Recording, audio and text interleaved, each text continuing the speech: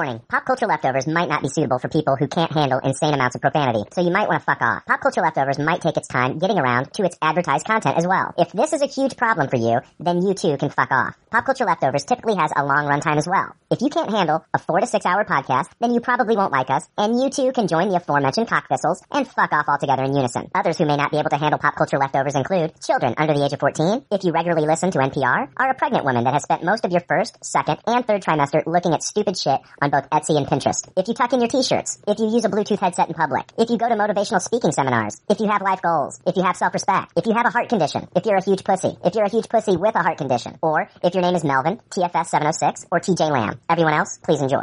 Episode 213. There's already like 7 million podcasts talking about pop culture and all that.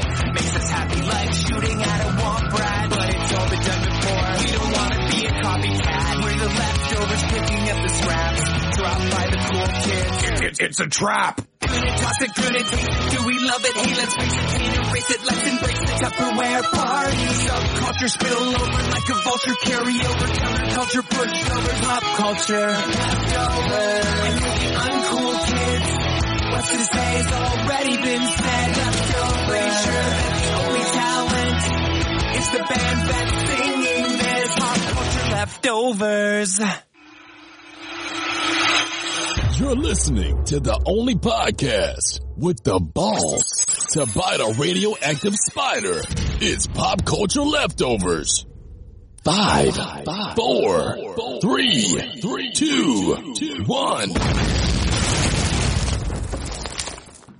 Hey, welcome to Pop Culture Leftovers, the only podcast that sounds even better the second day after it's been uploaded. I'm Brian. I'm Jake. And we're the leftovers. All right, yeah. And Jake, episode 213. What's the significance in that? Fuck, I don't know. Is it somebody's? I'm sure it's a nice area code, right? All right.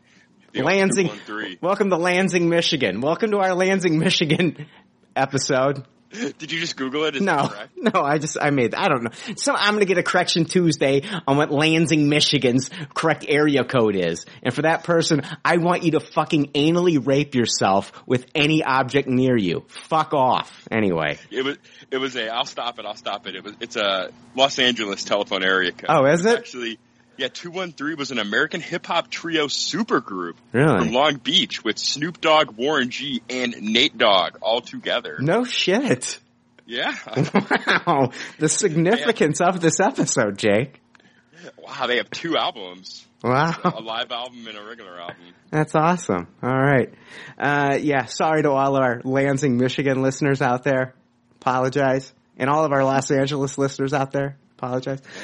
Everyone pour one out for Nate Dogg this episode. Yeah. We are joined by 2 guests this week. Back again. Where's this bumper? Hold on.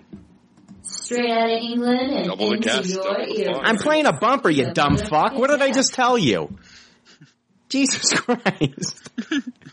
Fuck it. Dan West. Hello. Jesus Christ. Trying to play Dan's bumper, and I got Jake over there saying whatever the fuck he's yammering on about. I'm Jake. Shut up! Let the man's bumper play. I didn't realize their bumper was getting played there. I apologize. Welcome, Dan. How you doing? I just fucking love the way that he said, he just said that before we started recording. Oh, I know. But Jake's getting worse at talking over the bumpers, and there he goes.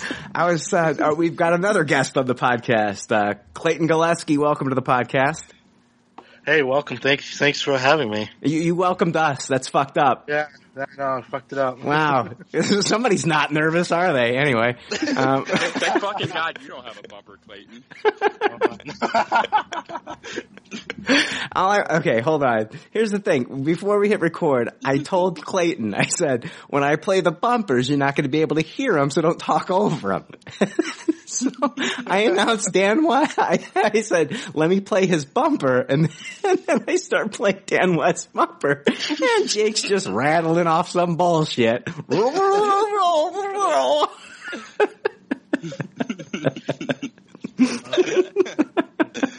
Oh man, it's for 213. That's why I did it. For 213. All right.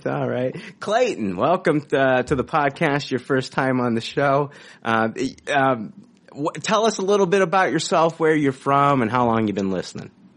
I'm from Harvard, Mass. I've been listening since episode 149, 150, around that time.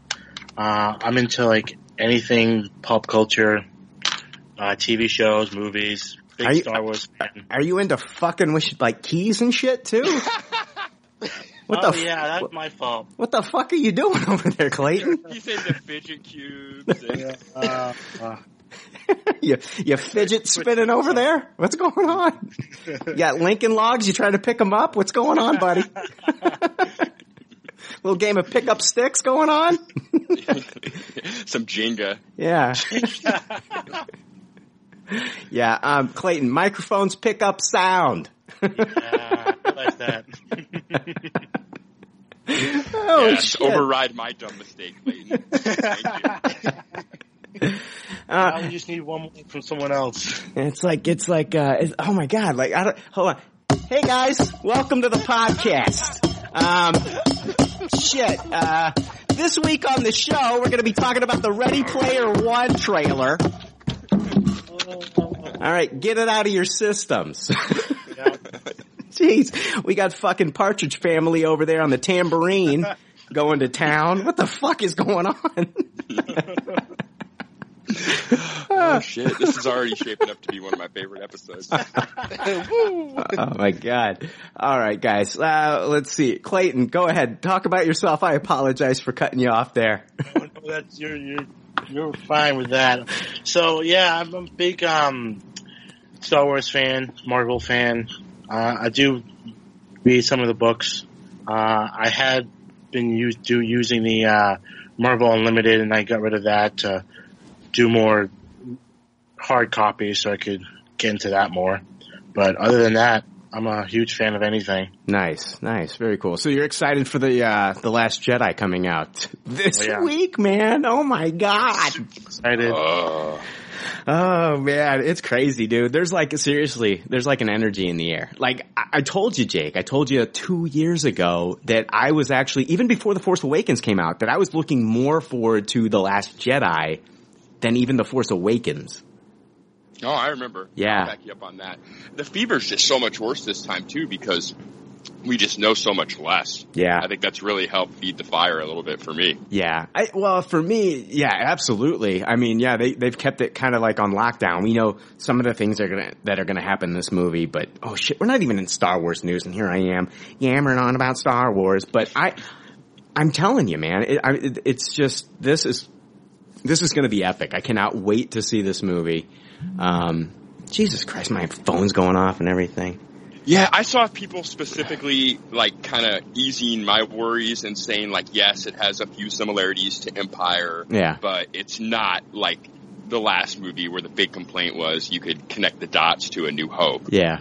That it was just very basic comparisons to Empire. Well, I think The Force Awakens, in my personal opinion, it was what it needed to be, you know?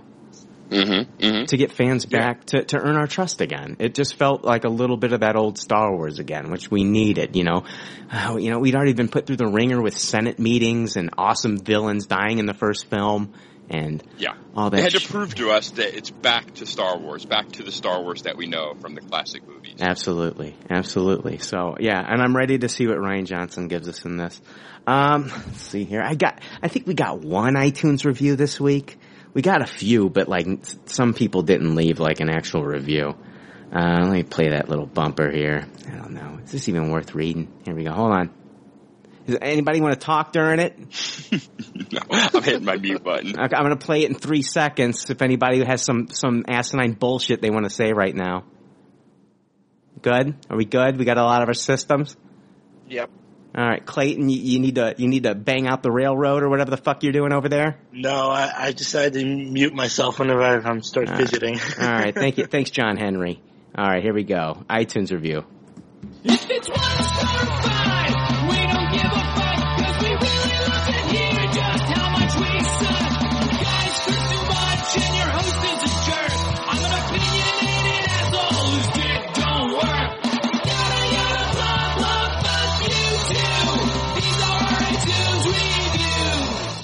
right, you guys. I'm so proud of ya.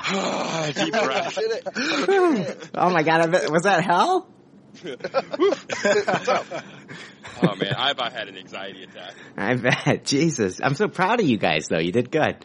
The only iTunes review this week comes from Gotham Knight, and it's titled Must Be Sam I Am, and it's a 5-star, and it goes on to say, I'd enjoy this podcast with green eggs and ham or anything really. Love the banter and all. So, thank you, Gotham Knight. That's an interesting cross-section of nerd likes there. The Batman and Dr. Seuss. Oh, man. I'd like to see the Venn diagram there. Yeah. How many of those fans there are. Uh-huh. Yeah, or like Batman versus the Grinch. That's not a bad idea. Yeah. I think it'd go. Stuff. Yeah, I think it'd go really fucking dark, you know? Oh, definitely. Much like the Elmer Fudd stuff. I think Batman would be more like suited for like the Joker and comparing the Grinch to the Joker to where he'd take it too far with the Grinch and the Grinch would be like, dude, whoa, let's stop. Seriously, man. Like, all right, I won't ruin Christmas. Just don't hurt me. I think Batman would definitely learn something about his heart by the Grinch. Oh, Batman's kind of a Grinch himself. Yeah, that's true. That's true. All right. Anyway, that was fun. That was weird. That was very introspective and stupid. Let's see here. What? Dark Knight. That was the guy, not a number or nothing. Did he spell Dark Knight wrong? How is he the only person called Dark Knight? No, he's not. It's Gotham Dark Knight with no vowels. Ah. He used 0 vowels. Nice trick. Nice trick. Yeah. Is that bothering you there, Jake? It was. Okay. Rest easy. Rest easy, my friend. Hey, Dan, how you doing? Yeah, I'm okay. I was just kind of like waiting to like see where that whole Batman Grinch thing was going. I have no clue, What do man. you think about that? Step in on that. I have no input on that whatsoever. I wanted it to die immediately too, Dan, but Jake kind of kept it going, right? Do you want to see it? No. Sounds terrible. You were talking about the Venn diagram, and I was thinking, yeah, well, surely there's just that one guy right in the middle. It's just one dot. Michelle was decorating the Christmas tree right before we were podcasting and watching The Grinch, and I think I was annoying the shit out of her because the whole time I was just complaining about Jim Carrey's portrayal of the Grinch. She's like, when are you podcasting? I'm like, in about 5 minutes. She was ready to get rid of you, too. I know. Yeah. Oh, yeah. Anyway. I hate that movie, though, right? I've never seen it. I refuse. He plays it all for laughs. Like, the Grinch shouldn't be doing funny voices and poses, and it's the fucking Grinch. Yeah. All right. It's not a big thing over here, so I'm not really fussed either way. All right, guys. No love for the Dr. Seuss in the UK? No, not really. This has gone on way too fucking long. It really is. God, okay, I'm going to stop the bleeding. Let's see here. Let's jump into Good Pop, Bad Pop. It's time for more leftover reviews with Good Pop, Bad Pop. Good Pop, Bad Pop is where we talk about the things of the previous week and or weeks that we either watched or read. Sometimes we rate these things. And if this is your first time listening to the podcast, we want you to be familiar with our rating system. The rating system is simple. If the leftovers don't like something, they toss it. If they do like something, they suggest you taste it. And if it's brilliant, it gets a Tupperware rating. If all the leftovers love it, then it gets the pinnacle of success, a Tupperware party. All right. Let's see here. Do you guys, I definitely want to talk about The Disaster Artist. I had the chance to see that today, as a matter of fact. But first, I want to jump into all these different trailers that have come out. There's been a shit ton of them that have come out. I didn't put it in my Marvel notes, so we'll just talk about it right now at the top of the show. Who all has had a chance to see the Jessica Jones Season 2 trailer? I have. No, I did not. Neither did I. Okay. Clayton, what did you think of the... Did you guys want to pause and watch it and then come back? I would like to watch it. All right, let's go ahead and pause it real quick. I'll have you guys watch it and we'll come back. All right. Hey, we've all had a chance to see the Jessica Jones season 2 teaser trailer, so I wanted to get your thoughts. Clayton, you saw it. What did you think? I'm going to go out and say I'm going to taste it. I wasn't a big fan of the first season, but I did see the whole season. I did like, was it Purple Man? Yeah. Yeah. I liked the actor who played him the most. David Tennant, yeah. Yeah, thank you.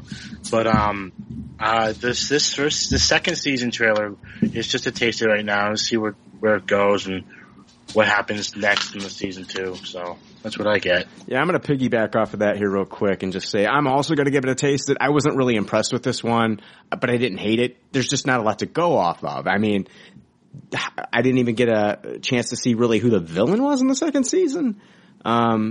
I don't remember, but basically she's just, trying to figure out where she came from, and they think that that'll help her? I don't know. It just wasn't so much to go off of, and I wasn't that impressed. So, Jake, what do you think? I'm going to go ahead and toss it. It didn't really do much for me at all. I mean, other than telling us Jessica Jones is coming back for season 2. Yeah. It was just kind of like, okay. Right. So none of the jokes really hit too strong for me. And there were jokes? Okay. Yeah, she's surly, you know. Oh yeah, that's snarky Jessica Jones. She is the queen of snark, isn't she? and it's that black leather jacket that kind of pulls it all together, right?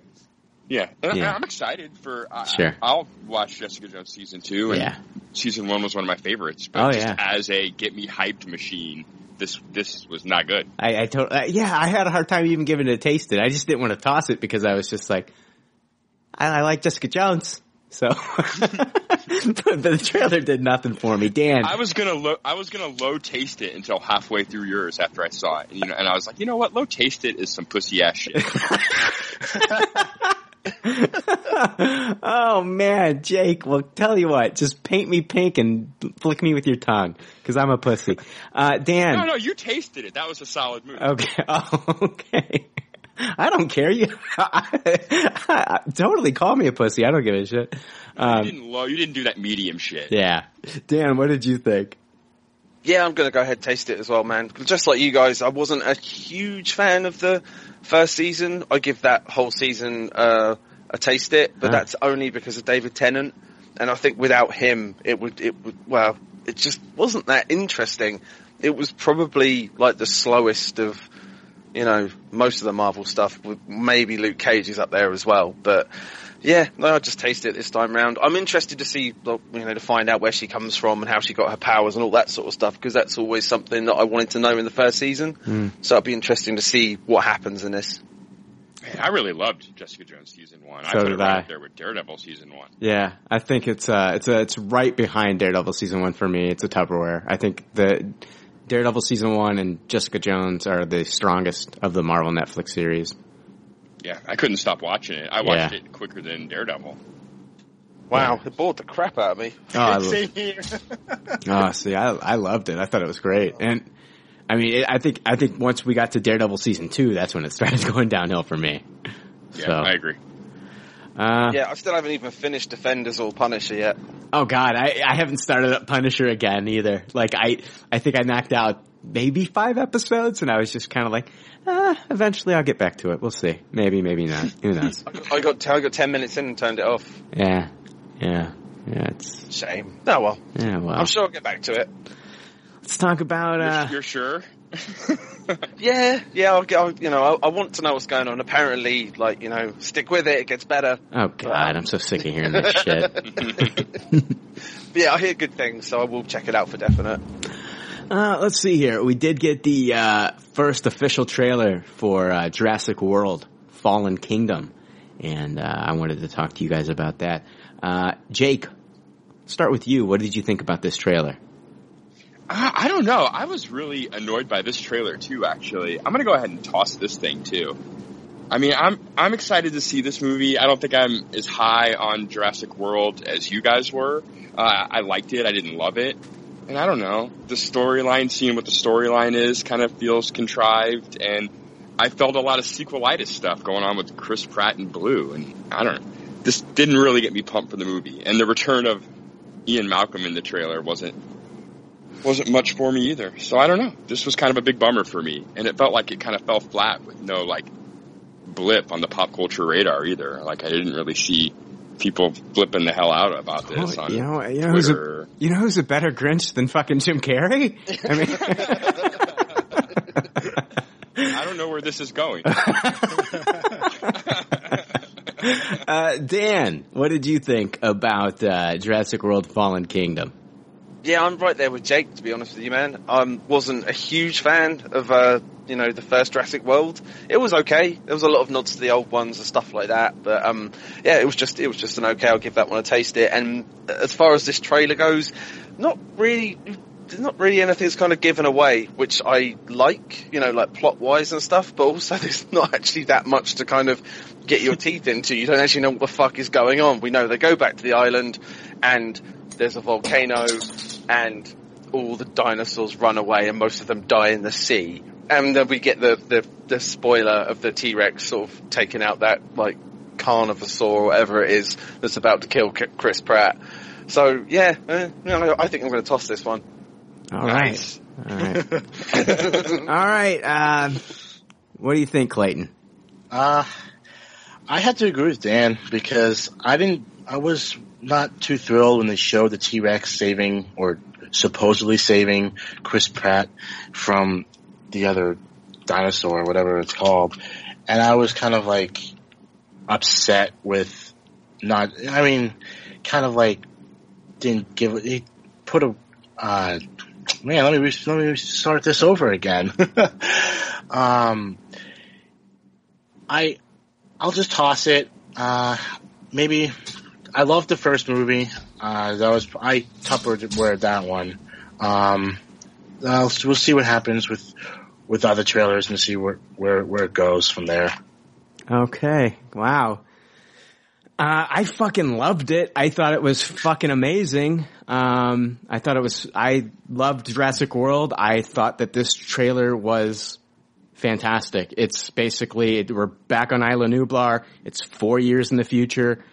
Chris Pratt's not with, what's her name? Bryce Dallas Howard's character. They had a little bit of banter there. I love that. I love seeing the chemistry that those two have and on screen. I think it's great. It looks like what they're doing with Ian Malkovich is great. He's probably not even going to step foot on the island, which makes sense. Like, how many times can you get John McClane in the Nakatomi building or whatever the fuck? Yeah. So he's not going to be there. He's basically saying in court that they were wiped out before, let nature take its course. And that's the question here is, since we brought him back, should nature take its course and wipe them out again? And so you're going to have people that are pro destroying the dinosaurs, letting them die out, and then you're going to have people wanting to save them and get them off the island. And it looks like Chris Pratt's character wants to get them off the island. Another thing that I'm really impressed with was that Colin Trevorrow, who's producing the film, took to Twitter and he said, we're only showing you in this first trailer scenes from the first 57 minutes of the film. Because when I saw it, I was like, oh my God, they're showing us the third act. I mean, we're seeing the volcano erupt and all these, we're seeing Rexy go out there and like kill that dinosaur. We're seeing, we've already seen Blue and all this shit. I'm like, we're seeing most of the movie here. And then Colin Trevorrow took to Twitter and said, this is the first 57 minutes, nothing past the first 57 minutes of the film. And I was really impressed by that.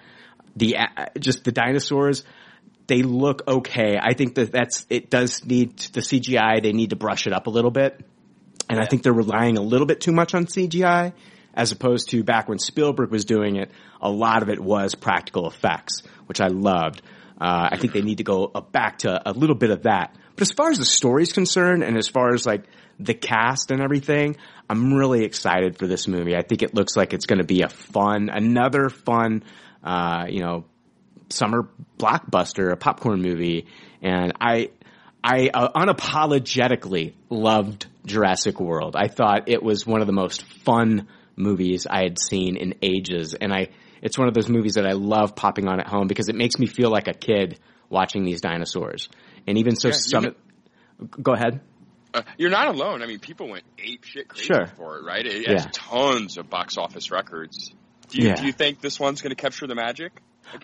I hope so. I mean, they're already talking about, it was, Mr. Sunday Movies, which is a website. They were the ones that broke the news about Matt Damon cameoing in Thor Ragnarok.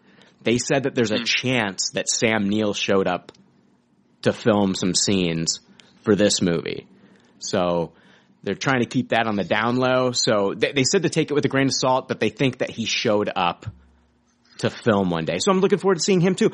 I just, for some reason, I feel like the cast and the chemistry between those two characters, Chris Pratt's Owen and Bryce Dallas Howard when she plays Claire. I love the chemistry between them. And this just looks like another fun movie. And I think it's gonna hit you in the feels. I mean, these dinosaurs are dying. I mean, I remember going to the theater as a kid, my dad taking me and my sister to go see The Land Before Time. And I was worried about those fucking little dinosaur babies running around, I was. They gotta find their trees. And I feel like that's what we've got here. Like, the first one was like, they gave us basically what The Force Awakens gave us, is like a throwback to the original movie.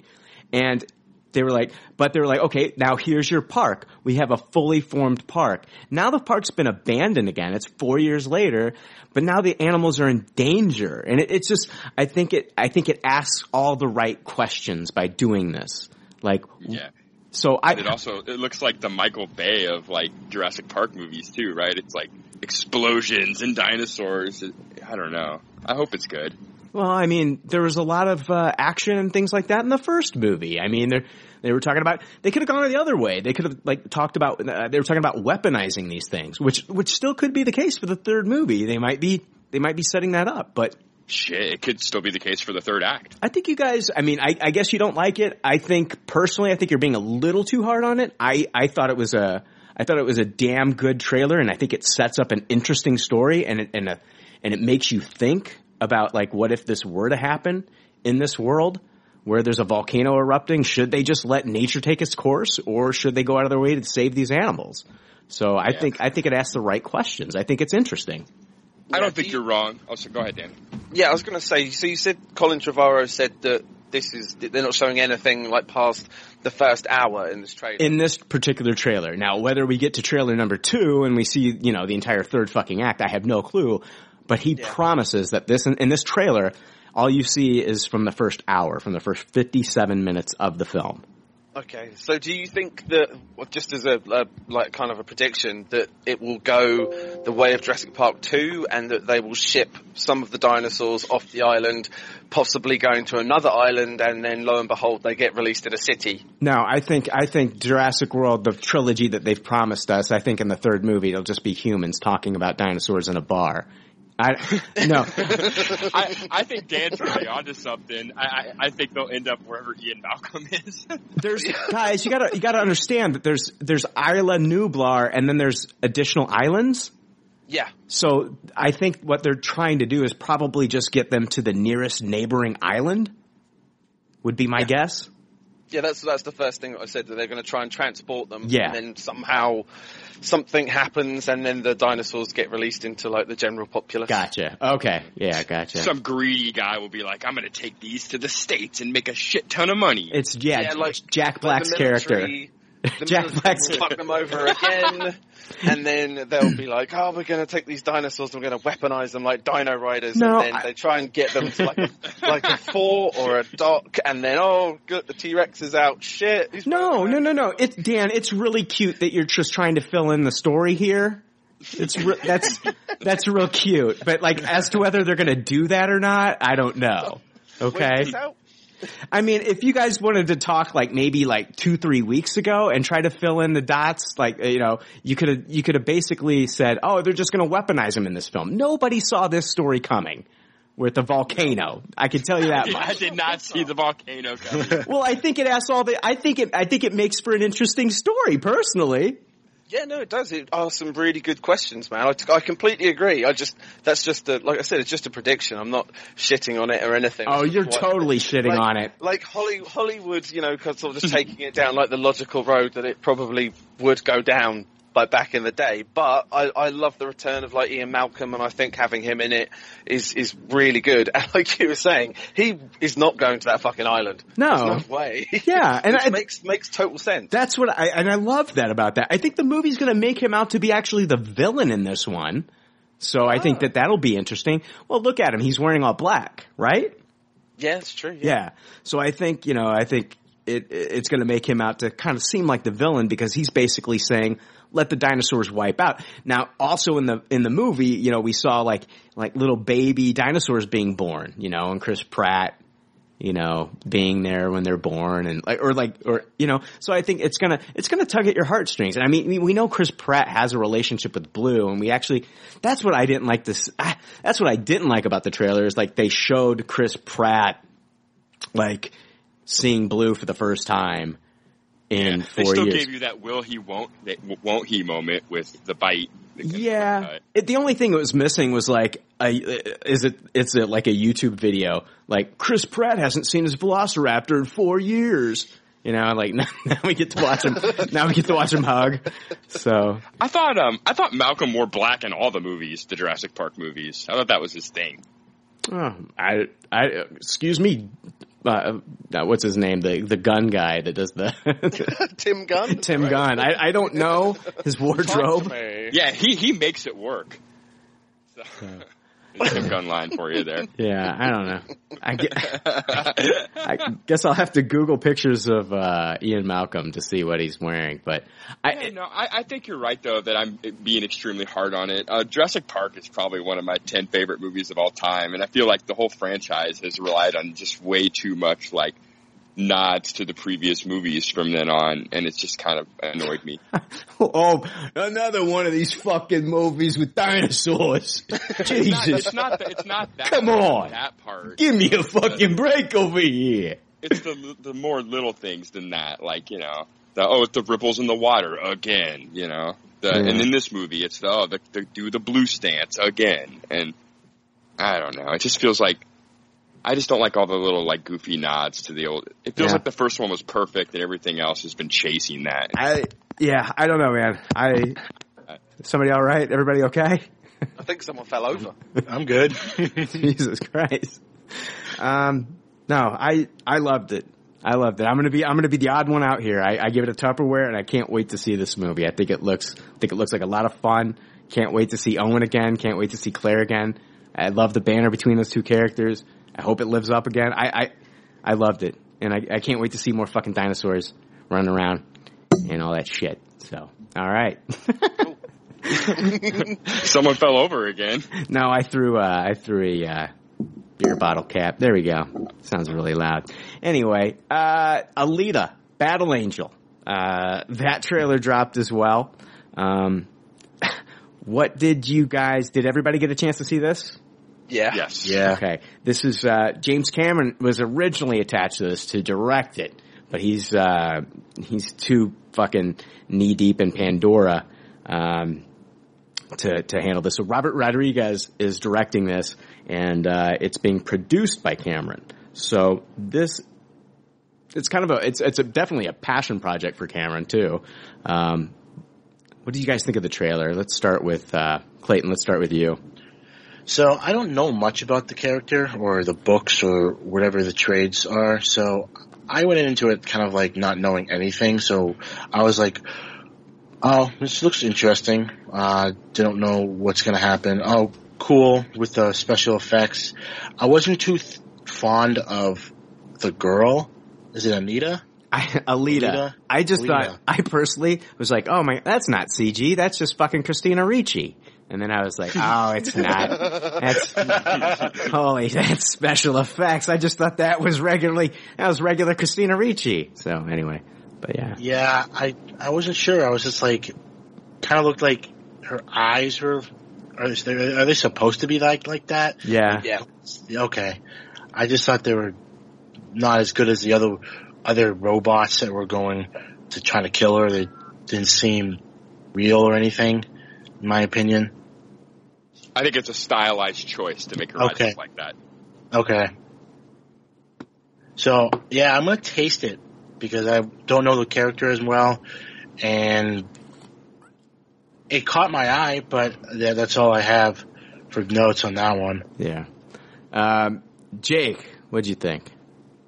Man, this really took me off guard. I don't really know the backstory to this at all, like the original story or where it came from or what it came from. Yeah. But I'm going to go ahead and Tupperware this trailer. I thought this was amazing. I love Robert Rodriguez. I was really excited to see him doing something that potentially could do big box office numbers.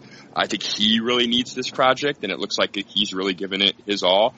Action sequences look phenomenal. Special effects look really great. I love these kind of stories about, are robots sentient people or not? I'm really fucking excited. I was like fist pumping after this shit. Dan, what'd you think? Yeah, it looks okay. I'm not like everyone. I'm not like familiar with the source material or anything like that. The stylistic choice that they chose to basically make Alita look like she does, like in the manga and the anime and stuff, was really interesting to me, and actually brought it up like on the Leftover Army pages and that. Do you think that they're doing that to kind of suppress the whole kind of whitewashing thing that everyone seems to do when one of these animes gets turned into like a Western production? I can't imagine Robert Rodriguez was going to whitewash a movie. No, but I mean, all the characters that I've seen in the trailer, none of them are like Asian that I've seen. So, it's only because, when we get, Ghost in the Shell and all that sort of stuff, all these stories come out about whitewashing and all that sort of stuff. And I haven't heard any, buzz or, fucking people being all, angry at this and I didn't see, an Asian person in this. Yeah, I guess I don't know the source material. That would help. Maybe the eyes are that way there, too, and the only ones, to identify the model of robot she is. Yeah, maybe. Or she looks just like the character out of the research I did on the movie and things like that. But like you guys are saying, the Robert Rodriguez, brilliant director. I'm a huge fan of his, and I was never expecting the action to be bad or anything. And the trailer definitely delivered on that. It looks absolutely gorgeous. But it's just, I don't know, man. I think it's just because I'm not a big fan of the source material or anything. I like certain animes and manga and stuff, but this one just isn't on my radar. So yeah, it looks fine. I'll taste the trailer, but special effects are fucking good. Alita looks amazing. Yeah, I'm gonna give this one I'm gonna give this a high tasted. I'm coming out of this thinking to myself this could be either the next big blockbuster, or it could be another Valerian, but don't get me wrong. I loved Valerian. I thought Valerian was a great movie. I will defend that movie, for its choices, and there's nothing else like it. And I think science fiction has been kind of a weird place in films the last few years. It feels like movies like Arrival that are kind of maybe not a low budget, but not a big, huge blockbuster are doing quite well. And then you've got movies like Blade Runner 2049 and, which have a huge budget, and that just are failing. And I also kind of want to throw out Valerian and what was the other one? Of course, John Carter from Mars. Midnight Special or what? Yeah, but that was that did actually quite well, and it was. Mm-hmm. I mean, it actually had it had life again in theaters when it was nominated. Yeah, it's kind of in the Arrival category then. I was thinking more of the Wachowski film that came out with Mila Kunis and Channing Tatum. That I can't think of the name of. Oh, Jupiter Ascending? Yeah. I was thinking this, this might be in that camp. I'm not saying it's going to be as bad as that film. I'm just saying it might perform in the box office that way. That's fascinating. I'm hoping this is going to be an easier sell than those movies. It's a little bit more of an isolated plot point that you can get across in a quick commercial, I think, than a Valerian or a Jupiter ascending. Sure, I mean, but it also could be like Pacific Rim, where it's fighting to stay alive in the theaters, and you know. That's true. What's the date for this thing? Probably sometime in 2018. I don't have an exact release date. July the 20th. Ooh, that's a tough market. Yeah, that is tough. But I mean, like you're saying, Brian, it's like a lot of sci-fi nowadays has all kind of moved to like the kind of hard sci-fi, like a lot of stuff to do with AI and aliens and a lot of like, you know, like a lot of big things going on throughout, like Interstellar and Arrival and all that sort of thing. So I mean, it'll be fun to go back to something which has these kind of like these themes going on, but is also just a fucking fun movie. So I hope it does well. Yeah, but I mean, if we're going to compare this to Valerian, this movie's fucked, right? but this is probably one of the reasons why we're all sort of just saying, oh yeah, it looks okay, because it doesn't have this background of like this source material that is kind of part of like the mainstream pop culture. Yeah. If you know what I mean? Sure. So, I mean, you know, you've got like 4 people on here, and I mean, Brian, do you know anything about the source material or not? No, I've been following this project for probably the last 3 to 4 years, because Cameron's always been attached to this thing, and he was actually supposed to direct this once he got done with the Avatar films, but he signed on to like so many sequels that he kind of like handed it over to Rodriguez. So it's never prompted me to get familiar with the source material. I think you're 100% right here, Dan. I think like if this had like if this was like a Mattel or a Hasbro toy that we grew up with as a kid, this might have a fighting chance, right? Yeah, or like Akira or something. Yeah. Something with a huge name behind it that Right. everyone knows about. That's depressing. See, well, that's the thing. It is depressing, Jake, because I think Valerian was a good movie. I just don't think that people cared to go see it in the theaters. I think that sometimes these movies, it's harder now to get a second life now, because people it's so depressing how hard it is to put these IPs out and get these new ones. Well, yeah. Fuck, man. You know, a lot of creative people can do a lot of creative stuff, but we'll never get another Star Wars or Lord of the Rings or anything like that if we don't let people take chances and do new things instead of just recycling the same old shit over and over again, you know? I hear you. Even Cameron, you know, is guilty of it himself with his 5 Avatar fucking sequels. Mm-hmm. Yeah. Ugh. Yeah. So I think he'd have been better served to just move on and take this project. This might have been amazing. This might blow up internationally, though. So keep that into consideration. So, I mean, I don't know how it's going to do domestic, but this might blow up overseas, man. And I mean, right now, you know, these studios want the Chinese dollar. They definitely do. So we'll see. I was surprised to see Jennifer Connelly in anything. Yeah. Like, oh, holy shit. Yeah, she got cast for this, man, like a year and a half to 2 years ago. Something like that. It's been a while. So, final thing that I want you guys to be able to talk about, of course, is the Ready Player One trailer that dropped today, as a matter of fact. The first trailer was the teaser trailer. Are they calling this the official trailer? The trailer number 1? I think you're correct. I think it's trailer number 1, and that was teaser trailer. Yeah. Even though they're both like the same length. Yeah. Jake, I'm going to let you choose if you want to go first or last. I'd like to go last. All right. Dan, we'll start with you. Okay. Last time we spoke about this, I can't remember, it was a while ago now, but anyone that remembers knows that me and Jake in particular are really looking forward to this movie. And it's sort of, we get to see a lot more of like the Sixers and like the corporation, the IOI, that are kind of the bad guys in this film. But we also get to see even more fucking insane Easter eggs throughout a trailer, which is based on a book, which is about the hunt for an Easter egg. And the more they show of this film, the more excited I get. It's absolutely just insane. I love the special effects. I love the fact that a lot of people have said, you know, it looks really computer game graphics, And it's like, well, that's like the point, because they're in a computer game. And, you know, in the trailer, we got to see some really kind of like up-to-date pop culture in this. We get to see like Tracer from Overwatch and Chun-Li like running around in this like horde of... Wait, did you say Chun-Li or did you say Chum-Li from Pawn Stars? I said Chum-Li from Pawn Stars. But yeah, man, basically every time they showed me something new in this, I am just searching the background for all the different characters and references that I can find. And the fact that there's even like codes hidden throughout these trailers that people have been decoding since they've been coming out. It's all like, it's not on par with the Deadpool marketing, but it's just on par with like the spirit of the book.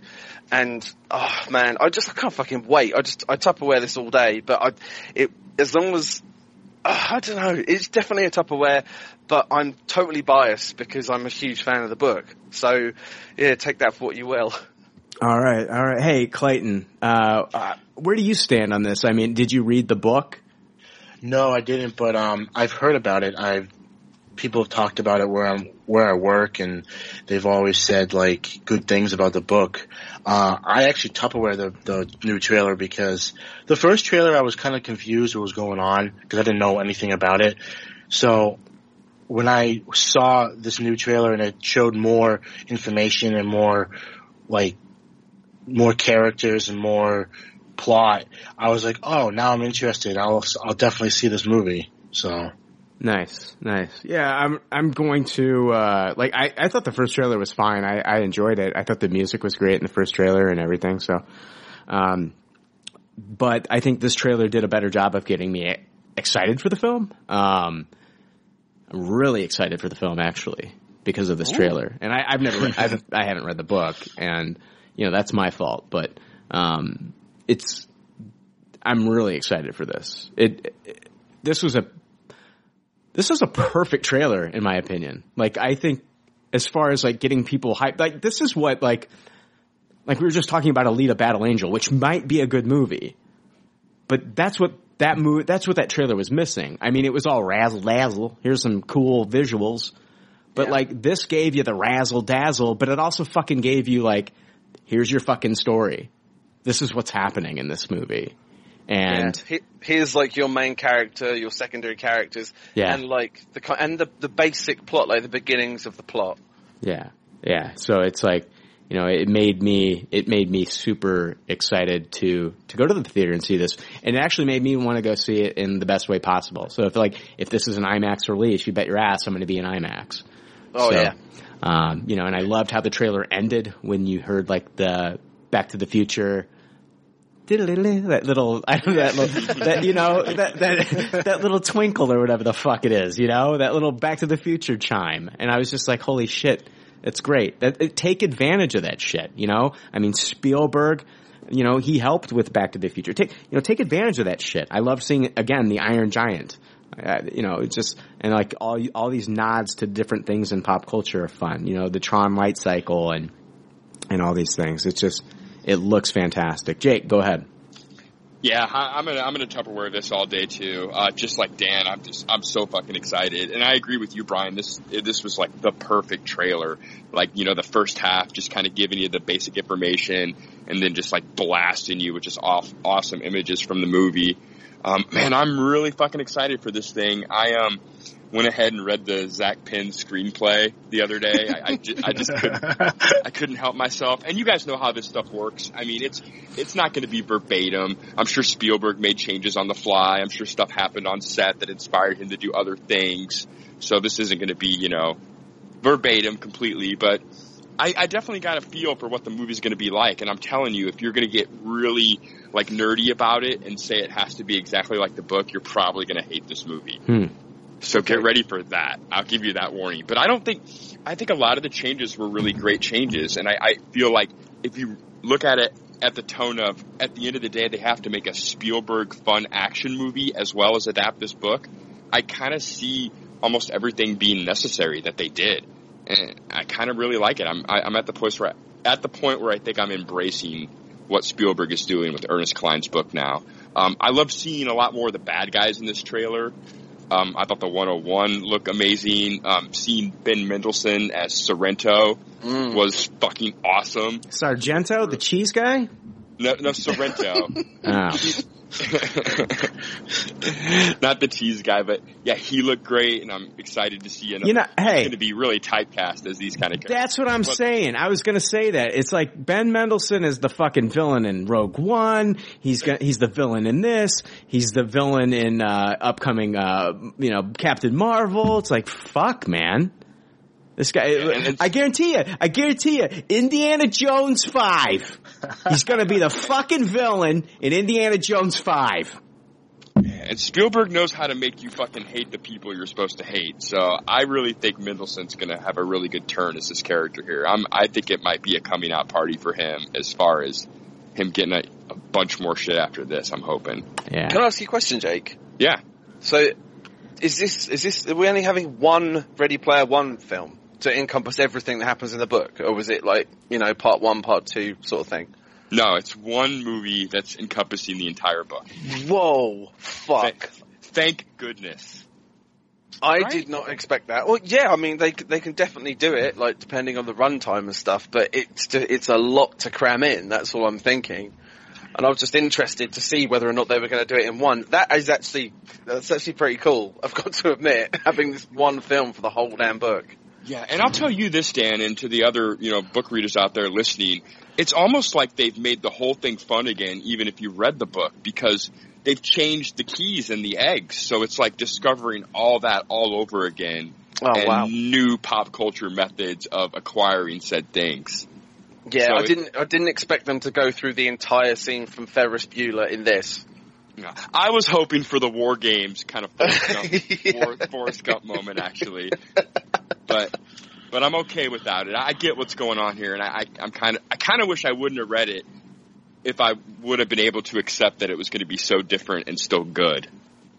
Yeah. Before reading it, Yeah, I just can't believe like the amount of licensing and stuff that must have been involved in this film. Like all the different characters and cars and films and music and everything that they've had to use in this. It is literally like nothing we've ever seen before. I can't think of anything on this scale that's been done before as far as like pop culture is involved.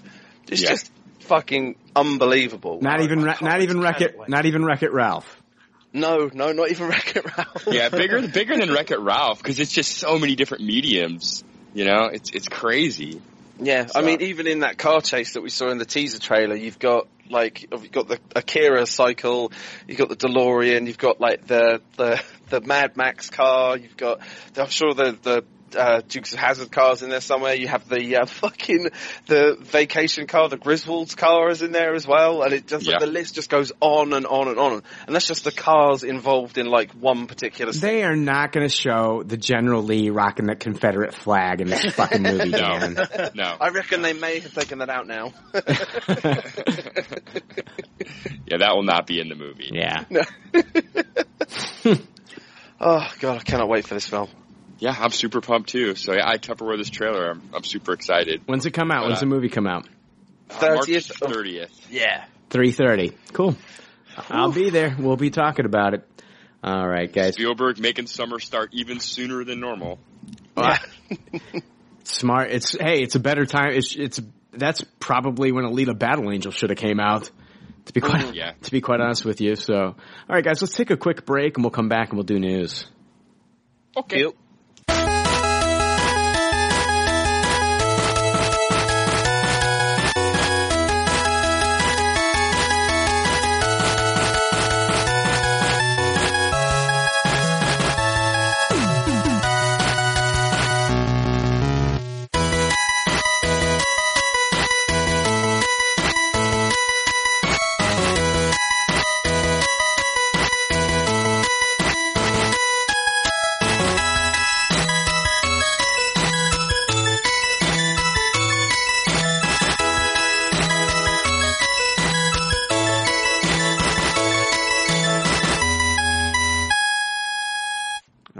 Hey, we are back, and we are going to be jumping into the Pop Culture Leftovers news.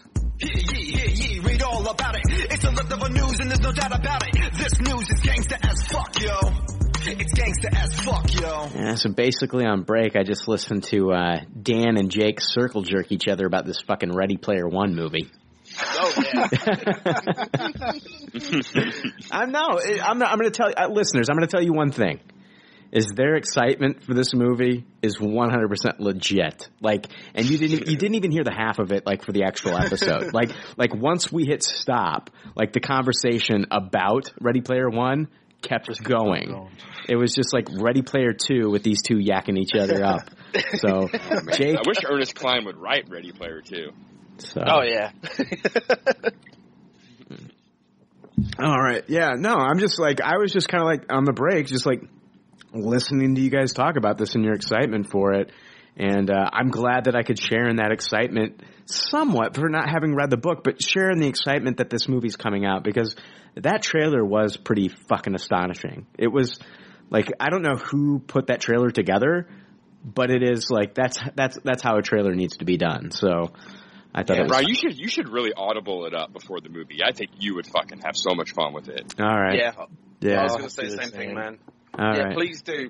Anyone that hasn't like listened to or read the book, just if you have time, just get it and do it, because you will not be disappointed. It is fucking fantastic, and it's about everything that we talk about, and everything that we enjoy. It's awesome. Awesome. Yeah, I agree. I've never read a book that more summarized like how I feel about pop culture than this book. You know? Yeah, exactly. Yeah. All right. Get on it.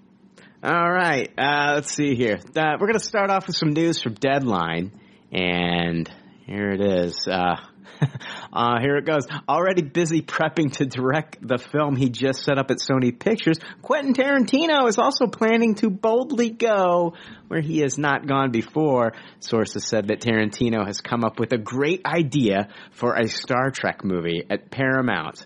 After sharing his idea with J.J. Abrams, who himself is busy prepping for Star Wars Episode 9, I've heard the plan is to assemble a writer's room of scribes who will hear Tarantino's take and begin to put together a movie. If it all works out, Tarantino might direct it with Abrams producing.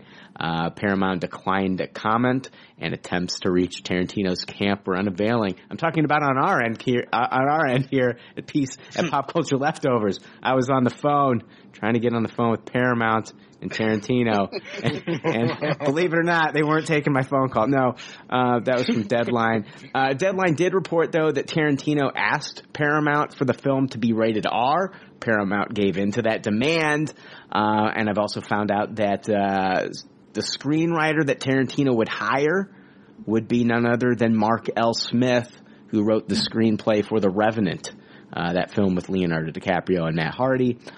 He also will add Lindsay Beer and Drew Pearce to the writer's room. Lindsay Beer helped write for Transformers film. Drew Pearce, was he involved at one time in I'm wanting to think he was involved at one time in either a Star Wars or a comic book film project. I'm Googling it as we speak. Drew Pearce. I can't remember, but I want to know your thoughts, guys, on a Quentin Tarantino directed Star Trek film. And I want to know, I think this is kind of a loophole if he does direct this is how he can continue directing things. I don't think that this will be considered the 10th Tarantino film. I wanted to talk about that aspect too. No, it's not. I mean, because it's not an original. It's not like an original story from him. He's not writing the story, so he would only be directing it. He's got Mark L. Smith to write the screenplay. That's my personal opinion, that this would not be like, you would not see on the front of the cover the 10th film from director Quentin Tarantino. Drew Pearce was a co-writer on Mission Impossible, Rogue Nation, and Iron Man 3. Iron Man 3. Yeah, I thought it was a superhero film that he was involved in. So, okay. Yeah, Dan, what are you thinking? Quentin Tarantino, Star Trek movie, is this something the world needs? I thought that this was a joke. Like, every time I saw this article pop up, I thought it was some sort of elaborate ruse to make me, click on it and read it, and it be, not about that at all. Like, the fact he went into the offices and got a coffee or something. I can't see I'm a huge Quentin Tarantino fan. I've owned all of his films, and I have no idea how his directing or writing style will fit into Star Trek, like at all. I just don't get it. And a rated R Star Trek? How's that gonna fucking work? It's so weird. I don't understand. Yeah, probably with as many fuckings as you just said. Yeah, Well, you can tell I'm a fan, obviously. But, yeah, man, I just don't understand. It's such a weird combination. And I mean, is it because, like you said in the article, Brian, that he just kind of come up with an idea and then they thought, yeah, that sounds good, and we're gonna run with that and try and get him on board. Okay. Let me jump in. Wow. I think Tarantino's a fan of the property, and I feel like some people are kind of getting carried away with this a little bit and thinking, that Tarantino's going to go in there and just bastardize this whole thing. That, Gene he's basically just going to shit on Gene Roddenberry's legacy here. And I don't feel like that's the case. Here's my question for you, Brian. What does he need the R for then? Yeah, there's really no way for me to kind of defend the R rating. I think it's kind of maybe the point of him just asking for it to see if he could get it. Like, is he 100% saying? Is there a quote? I mean, because none of this has been confirmed either. Like, this is all like rumors. But okay, it would have to be hyper-violence then, right? Like, yeah. I agree with you that he's a fan. Yeah, he's not going to come in and F-bomb, F-bomb, F-bomb, F-bomb, inward all over Star Trek. Right. Yeah, like Samuel Jackson. Samuel Jackson's going to be, at the helm of the Enterprise. Let's kill these motherfuckers now, let's kill these motherfucking Klingons on this motherfucking ship. Okay, that's snakes on a plane. Yeah. If it came out that Samuel Jackson is going to be the new captain of an Enterprise, I am fucking in. All day. That would be amazing. Oh, man. Man, I want him as the villain, whoever that's going to be. Captain Jackie Brown. I don't know. Yeah. I mean, you could see that from Tarantino, a strong female captain. I could see that really. Yeah. I'm one of the few. How was Jackie Brown received? Because I loved that movie. I love Jackie Brown too, but it was poorly received because it was the movie that came out after Pulp Fiction. Yeah, I loved that movie. Oh, it's fantastic. It has a fantastic soundtrack, great performances. Robert Forster's amazing in it. Was that the one that Christina Applegate was in? Was she in that one? I don't think she's in it. Who was that? Bridget Fonda's in it. Bridget Fonda. That's who it was. Yeah. I love it's that the only movie. time Robert De Niro's ever smoked pot in his entire life. Tarantino refused to let him smoke the fake stuff and said if they were going to shoot the scene and do it, that him and Bridget had to smoke the real thing. Oh, that's amazing. So in that movie is the only time you'll ever see Robert De Niro getting high. Wow. I did not know that. Yeah. That's amazing. Clayton. It's funny if you watch it in that aspect too, because De Niro is really goofy in that scene. Clayton, I'm going to have to go back and watch it. Clayton, what are your thoughts on a Tarantino Star Trek?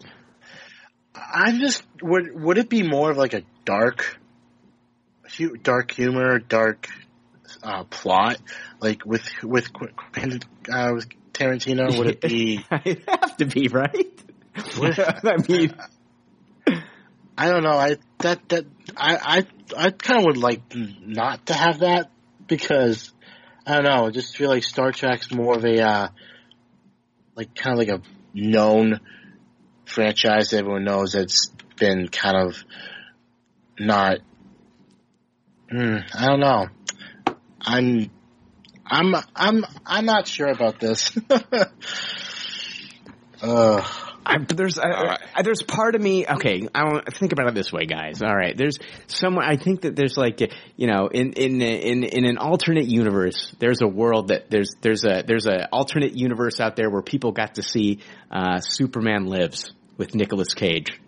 Oh God, Tim Burton. Yeah, the Tim Burton film. Like there's an alternate universe that's parallel to ours where those people that live on that planet got to see that fucking movie. All right. And there's also an alternate universe where the people got to see Eric Stoltz as Marty McFly in Back to the Future. All right. This movie should not happen, which is exactly why it fucking needs to happen. Right? Oh man. Come on. Go to the world where it's Tom Selleck as Indiana Jones. Yes. I still really want to see that. Absolutely. I want to see Christopher Walken as Han Solo. I want to see Kurt Russell as Han Solo. Oh, that would totally work. Yeah. That would totally, imagine Christopher Walken as Han Solo. What the fuck? Oh my God. We'd be talking about, oh my God, you can't play Jack Burton and Han Solo, you know? Oh man. I'm gonna Tupperware this Tarantino Star Trek stuff though. You know what? I'm gonna give Tarantino the benefit of the doubt. Like, I think he probably came up with a really good science fiction conceit, and if he brought it to J.J. Abrams and J.J. Abrams didn't just laugh over coffee and instead he went to Paramount with it, then I'm going to give Tarantino the benefit of the doubt that J.J. Abrams sees that he's not trying to just shit all over Star Trek 2 and that there might be really something interesting going on here. Yeah, so, I mean, if anything, we know Quentin's a fantastic writer and he's a brilliant director. Yeah, he could do anything. I, for one, 100% want to see the Quentin Tarantino Star Trek movie and will be very disappointed after all this buzz if it gets said that it's all just a pipe dream. I want it too. I do. This sounds like, even if it's a fucking train wreck, it's a train wreck I want to see. I mean, I really want it one way or another. I'll even take it if he doesn't direct it, even if it's just his idea and him helping with the screenplay. I would prefer it to be all him, but I'll take it any way I can get it. I want him to direct it. I have no problem with Mark L. Smith writing the screenplay. Just, you know, I want him to, I like the writer's room that he's kind of assembling here, and it sounds like you said, Jake, he took it to Abrams. There's probably got to be some level of respect there between the two directors, of course, but I mean, Abrams isn't going to take bullshit to Paramount. Right. Yeah. Agreed. I mean, absolutely. And I don't think Tarantino's going to give some crazy fucking idea for, it's just not going to be, like you said, Jake, like F-bombs, you know, and, you know, slurs the entire movie. Yeah, so, I mean, it's a comedy goldmine. We can make jokes about what the Tarantino Star Trek will be all day long, but I think at the end of the day, this movie is going to get some respect if it gets made. Yeah, okay, so what, I mean, does it take place in the Prime universe? Like, where is this story? I mean, do we know anything? Yeah, that's hard pressed. Have you read the article that, Patrick Stewart would be willing to return? I did. Yep. I did. I would love that. Yeah, that brings into question. I mean, that makes me think they would have to make it take place in, you know, as far in the future as we've seen, right? Yeah, absolutely. I love it. That's just Patrick Stewart getting, you know, talking to somebody, some interviewer. Hey, have you heard about the Tarantino thing? Would you come back for it? Sure. Yeah. I mean, we don't even know what Tarantino's idea is for the film. Neither did the interviewer who talked to Patrick Stewart. So after that, I want to see the David Fincher Star Trek movie, but the really gritty murder, be good stuff, right? Yeah, I want to see the Tommy Wiseau Star Trek movie. Dan, we totally forgot to talk about that. We got to talk about that. I was going to bring that up, actually. Okay, we'll talk about that after we get done with this news, but we totally forgot to talk about that, so. That's what they should do with Star Trek, I think, from now on, is just let some uber-famous director jump on every movie and give his interpretation of it. What they're doing now sure ain't working. That's true. It's true. I don't know. Yeah, I'm not a big fan in the direction that it's been going, especially in the movies, or I dropped off Discovery, which, I mean, maybe I should jump back into it. I don't know if it got any better or not, but I was starting to get disappointed with the last couple episodes. So, yeah, it seems like Orville is the best Star Trek show on, from what everyone says. It's fantastic. It's so good. It is so fucking good. I love it. It's so good. It's everything that Discovery should be. It's crazy how good that fucking show is. So, I don't know. Clayton, you don't sound too thrilled for this idea. I can totally understand why you would feel that way. But, I love Star Trek, but this is one of those things where I'm just thinking, it's fucking Tarantino, it's Star Trek, why the fuck not? Let's do this. Let's see what you got. It might grow on me when it comes closer to it. Yeah. But right now, I'm just like, I'm fine with what we have now. I mean, unless I'm just not knowing, if I don't know too much about Tarantino to really say much. So maybe I'm just too into the whole, I guess you can say I don't know. I'm just not looking forward to it. You've not seen too many Quentin Tarantino movies, Clayton? No, I've seen Django Unchained, of course. I saw Pulp Fiction when I was younger, not younger, but like when I was able to see it without my parents checking over my back. Yeah, you're just not the biggest fan, huh? You should. Yeah. Watching Pulp Fiction as an adult is a completely different experience. Oh yeah, yeah. Man, oh God, Reservoir Dogs is one of my favorites. Oh yeah, yeah. I like the majority of his movies. The only film I did not like was Inglourious Bastards. That's it for me. I'm not the biggest Django fan, but I don't dislike it. Oh, I love Django. Anyway. All right, moving on. Dan, let's talk about this. We forgot to talk about it in Good Pop, Bad Pop. That's my fault. But I went out and saw The Disaster Artist, and you saw The Disaster Artist. This is the James Franco directed film where he plays Tommy Wiseau, the director of The Room, a film that he had to fund himself because nobody else in Hollywood would hire Tommy Wiseau as an actor, director, anything. And so he made his own movie. Greg Sestero, an aspiring actor, meets the weird and mysterious Tommy Wiseau in an acting class. They form a unique friendship and travel to Hollywood to make their dreams come true. It stars James Franco. It's directed by James Franco, and it's got an insane cast. I mean, you've got the cast in this: Dave Franco, Seth Rogen, Paul Scheer, Hannibal Buress, Nathan Fielder. I can keep going. I mean, it's just an insane ensemble cast in this one. So, Zac Efron's in this. I mean, who else? I mean, Dan, who else is in this thing? Who else am I missing? Put me on the spot, why don't you? Go, Dan, go! I think you got them all. I covered Bob it. Odenkirk?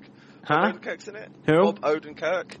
Yeah, Odenkirk's in this for a split second. Yeah. And the guy that actually, Greg, he's in it as well. He does a bit part, and Tommy Wiseau's in it as well. He has a bit part. Yeah. Oh my God! I just seen Tom Franco is in this as well. Oh, really? Yeah, another Franco. Wow. Oh, Adam Scott, J.J. Abrams. Jesus Christ. Oh, yeah, at the very beginning. Yeah, Judd Apatow. Yeah.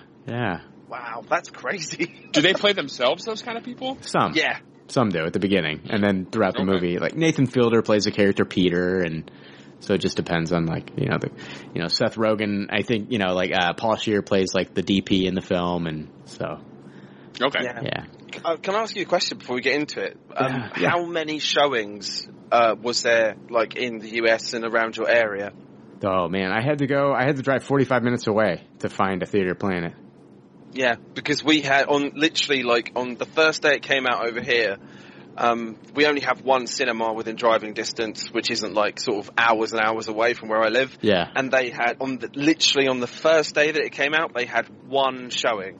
And I think it's just got one showing, and that is in the smallest screen as well that they do in the cinema. Oh wow. And yeah, and it's one showing like every single time. I think there might be a couple which are like on a Friday or a Saturday where there's 2 or 3, but apart from that, it's just got one showing a day until it's out. Oh no, it's out of the cinema. It's only one theater in the area here, but they're showing it like 10 times a day, and it's also in IMAX. Wow. Yeah.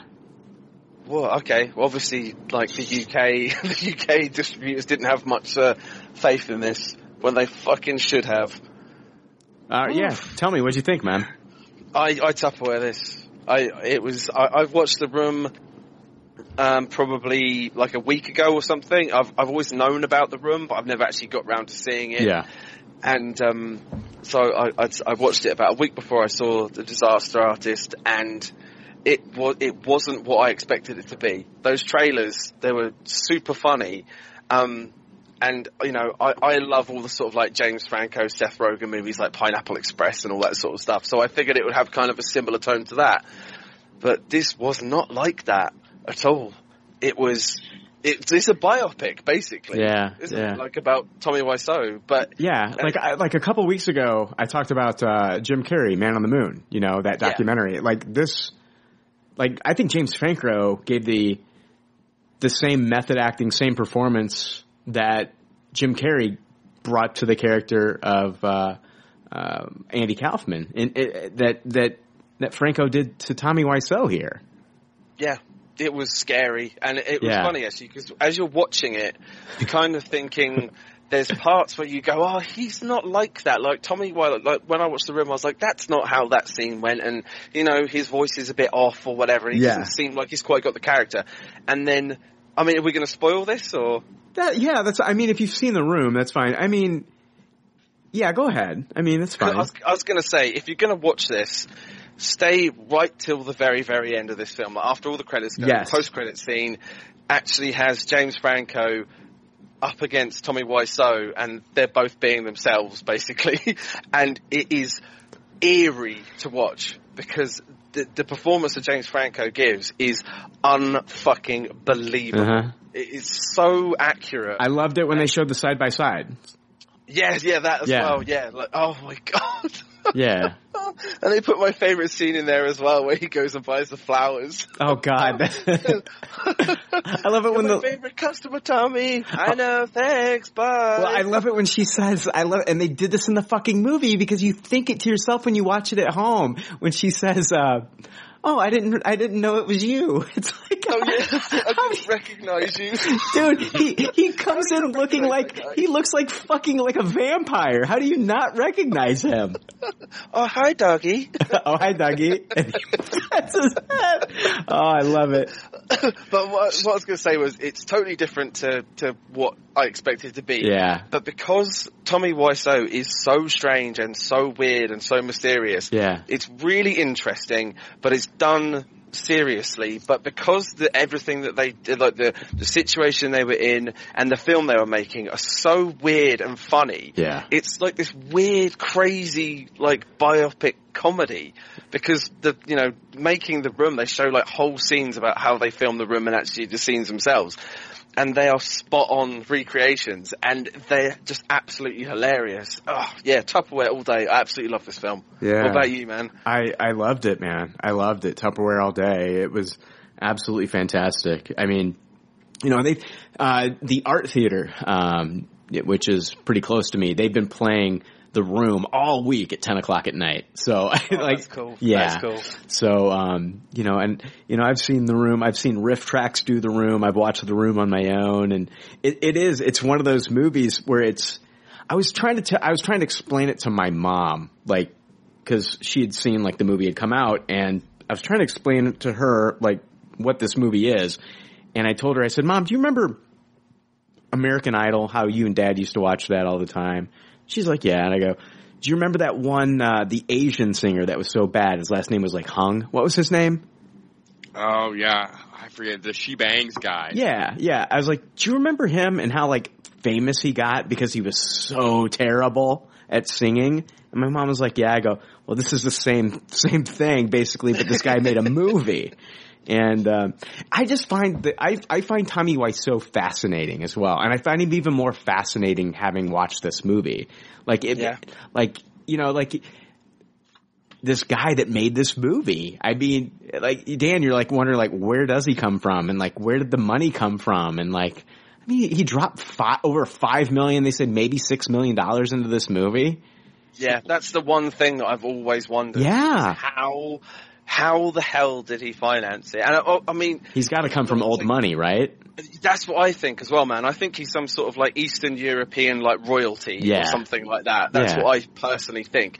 But I would fucking hate it for it to come out that they find out who he is and then it's some sort of fucking like nefarious way that he got his money, like he's a drug runner or some shit like that. But that's the thing about him. He's all about like positivity and and like friendship and love. So I'm hoping that that's not like where he's coming from. The movie movie really starts to paint him as a villain, and I was wondering like how at the beginning of course there's a redemption arc, okay, but I'm just saying like at the beginning it really paints him as a villain, and I'm thinking to myself like when I can't believe Tommy Wiseau is actually involved in the production of this, and would like lend himself to James Franco, but like James Franco is a fan of The Room. Like, he is literally obsessed with the movie. He's watched it millions of times. Like, James Franco loves the movie. So I think, like, he wanted to show that side of Tommy Wiseau. The side of Tommy Wiseau, like, that broke down when they were, like, making the actual movie. The side of him that felt like he was being, like, shit on by everyone. The side of him that, like, made him act out while they were filming it, I thought he did Tommy Wiseau justice at the very end of this movie. I loved it. It's so good. And it wasn't just played for laughs. There were times where like people were laughing in my audience, and that was fine that they were laughing, but I was actually kind of like, I felt bad for the guy. So I don't know. Yeah, you do, man. It does. Like you said, it paints him. It's so clever. It paints him as a villain and a hero and like a tragic character and ultimately just a human being, And he just all he wanted was to be accepted by people around him. It's kind of fucked up though, Dan. Right? It's like part of me wants to think of him as like the not Rudy Tomjanovich, but the Rudy Rudovich or whatever his name was from like the Rudy film, the Notre Dame film. I haven't seen that. Oh, okay. Oh yeah, it's American football. You're like, fuck that shit. Sean Astin, right? Sean Astin, yeah. Basically, that's a movie where this kid that has really not a lot of talent when it comes to football, but he has all the heart in the world. He gets to, play one game, it's an amazing story. And I'm thinking to myself, yeah, that's what this is. That's what this is. Tommy Wiseau is like, he's got all the heart in the world, but he doesn't have the talent. But on the flip side, it's like, he's also got all the money in the world, apparently. Yeah, so it really does. So like the guy at the bank said, like when Seth Rogen goes to cash his first check, the guy said, he like looks at the account and he goes, "Whoa!" Yeah. And he's like, "Oh, it cleared?" And he said, "Yeah, it cleared." He's like, and he was like, "Oh, I wasn't expecting that." And he said, "So what's going on over there?" He said, "It's like a bottomless pit." Yeah. It's like a bottomless pit. This account. Exactly, man. Yeah. It's crazy. It's great. Absolutely. It's brilliantly directed. Yeah. It's brilliantly written. It's like nothing that you would expect it to be coming from like The Room, and it's based on a book that was written by the actor that is Greg. Greg Sestero. So he wrote a book called The Disaster Artist. Yeah. And it's about his time on set, like on The Room. And I watched an interview with James Franco and Tommy Wiseau. I think it's Kimmel, I'm not too sure. But Tommy Wiseau said that the movie is 99.9% accurate. Wow. Even though it's based on a book, which he personally said is only 40% accurate. Wow. Jeez. And apparently that 0.1%, because Franco asked him, he said, "So what's the 0.1% that you didn't like, or you said that isn't true?" And he said it was the lighting at the beginning of the movie. Oh, God. He's such a fucking interesting person. Isn't he? It comes back to that whole, like, using a recent example, like Lady Gaga or something, before everyone, like, knew who she was and where she came from and all that sort of stuff, everyone was obsessed with her. But, like, Tommy Wiseau, no one fucking knows who he is or where he got his money still. And he's kept that mystique, and that just makes this whole story even more interesting. Yeah, I think, like, Greg Sestero said, like, his sister, like, came across some paperwork that shows that he's from somewhere, like, in Eastern Europe or something, and he's maybe spent some time in France or something. But, like, other than that, nobody knows, like, how, and he might have been born in 1956 or 58. Like, but they don't know. Like, nobody knows. Nobody knows. That's bizarre. This movie sounds fantastic. You guys are really convincing me to want to see it. I can't help but think of Ed Wood when you describe it, though. Like, that kind of biopic. But it seems like it's much more mysterious than that. It is, man. It's more kind of, it's very like, it's super realistic. It really is. And it's not like I was saying earlier, it's not that kind of like, hammed up slapstick comedy that we're used to these guys doing. It's really well done. And I can't remember who it was, someone said, someone asked me, do you think that Franco's going to get an Oscar nod for this? And I don't think he will, because like Hollywood and the Academy fucking hates Tommy Wiseau. you know, they like rejected him, and that is like that's why The Room got made, and that's what this movie is about. Yeah. Like they don't want anything to do with him. Yeah. Yeah. But it seems like this movie, like, is the thing that they could accept because it's almost about the rejection, you know? The performances are there whether you like it or not, you know? Yeah, and fuck me, what a performance. James Franco absolutely kills this movie. Yeah. It's so good. It is. It's unreal. I mean, I've heard that, they basically shot most of The Room, the film, the actual film, like shot for shot. And so hopefully I'm hoping when this comes out on Blu-ray that'll be like something we'll be able to see. I would love to watch like the Franco version of The Room. Just like the whole film. That would be absolutely amazing. Yeah. See, what Brian was saying earlier is that after like the original, like the first credits, there's a mid-credit scene where they have a scene that Franco and his team have filmed from The Room, side by side with the actual footage from The Room, and most of them are just like, they are completely identical. Yeah. They're like, and that's the cool thing. I mean, Jake, if you do want to see this, I would suggest that you watch The Room first if you haven't seen it. Yes. Okay. It's about an hour and 40, I think, long. And you can find it on YouTube. Dude, I love just the stock footage of San Francisco that he just randomly throws into fucking, right? It's just like, what the fuck? Yeah, we get it. You're in San Francisco. It's just everything about it, like the original is just, it's so insane. The breast cancer part with the mom that never comes back. This the results from the test back. Yeah. Turns out I have breast cancer. Yeah, and and her daughter doesn't even react; she just drinks tea. It's so damn good. Oh my god, the pillow fighting is just weird. What I always like, I was kind of like, and I wish they would have talked about this more. Was like his obsession with throwing the football around from like 5 feet away from each other. Yeah, the football, which is in like probably half the movie. It is. Oh my god! They're just throwing a football like in a room which is about like 3 meters by 3 meters, all in like an alleyway. There's like 5 of them playing football, and they're literally just chucking it to each other, and they're about 3 feet away from each other. Oh my god! It's so great, such a great movie. Tupperware it all the way. So. Yeah, two fantastic movies right there that people need to check out. All right, let's move on into Marvel news.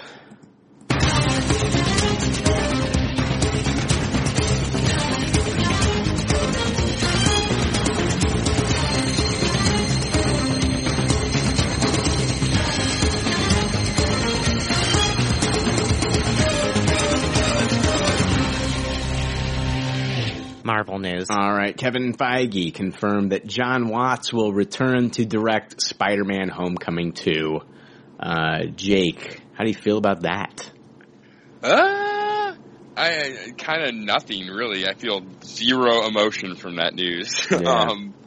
I mean, I don't know. I mean, the Homecoming wasn't by any means my favorite thing ever. I didn't hate it, but it didn't really knock me out of my socks. So I just feel like it's going to be more of the same if it's more of the same director. So Clayton, I don't know.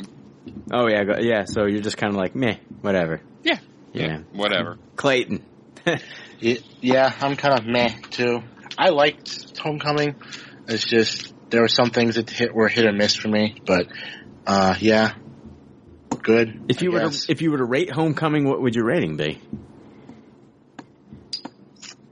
It's not a trick question, Clayton. Yeah, that's. I'd say I'd taste it. Okay. All right. Yeah. All right, Dan. You loved this fucking movie, didn't you? I do. Yeah, I Tupperwared it, man. Yeah, Jesus. even though I slept through half the show that you guys were reviewing it on. I Tupperware that and. Oh, fuck you! News. Fuck you! Oh, bring it on! Bring it on! I cannot wait. That can mean two different things because you literally did sleep through most of the review, but you probably slept through our first part because you didn't agree with our thoughts on the film. Yeah, pretty much. Yeah, everything you guys hated I thought was brilliant, and I also didn't see the problems that you saw, but, you know, I was in the major minority on that one, because we had Ryan as well with us, didn't we? So Yeah. I forgot who we had on that episode with us.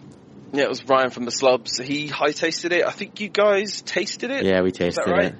Yeah, and I Tupperwared it, and I blew my fucking mind coming halfway through and seeing that you guys just tasted it. Yeah. But yeah, no, I think that's great news, man. I love the first one. So it's probably my second favorite Spider-Man movie after Spider-Man 2, and yeah, bring it on.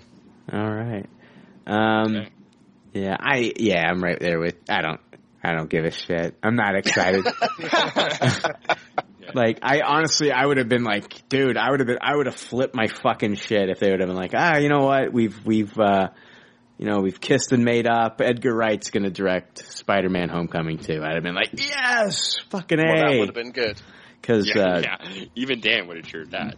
Well, I mean, it was nice. I saw a picture of Taika Waititi and Edgar Wright together, and I was just like, oh man, I would love to be, a fly on the wall listening to them talk about their experiences with Marvel together.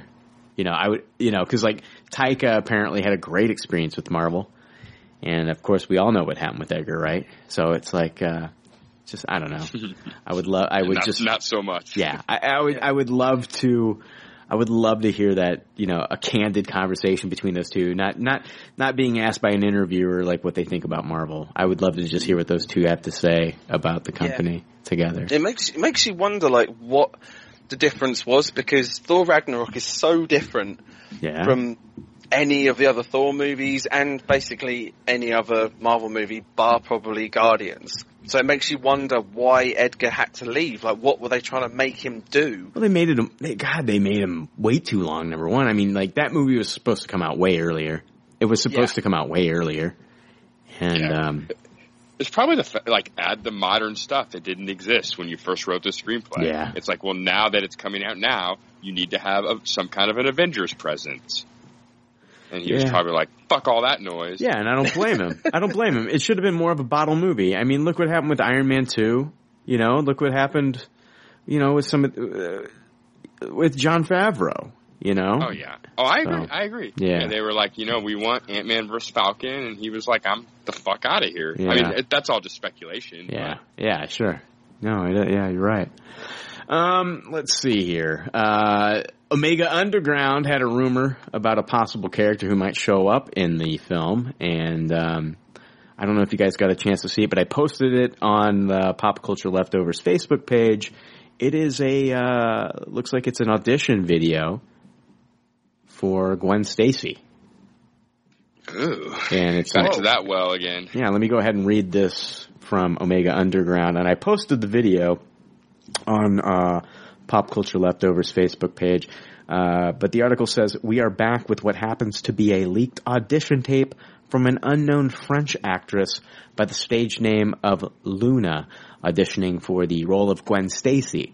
Obviously, many remember Gwen Stacy, played by Emma Stone and Bryce Dallas Howard, is typically depicted as a blonde-haired, blue-eyed American love interest in Peter Parker's life. However, if we are to base the possible inclusion of this character based on the audition tape, Marvel Studios may end up changing up the character's origin by making her a foreign exchange student from Europe, possibly being born in France or even Russia, then transferring to Peter's school.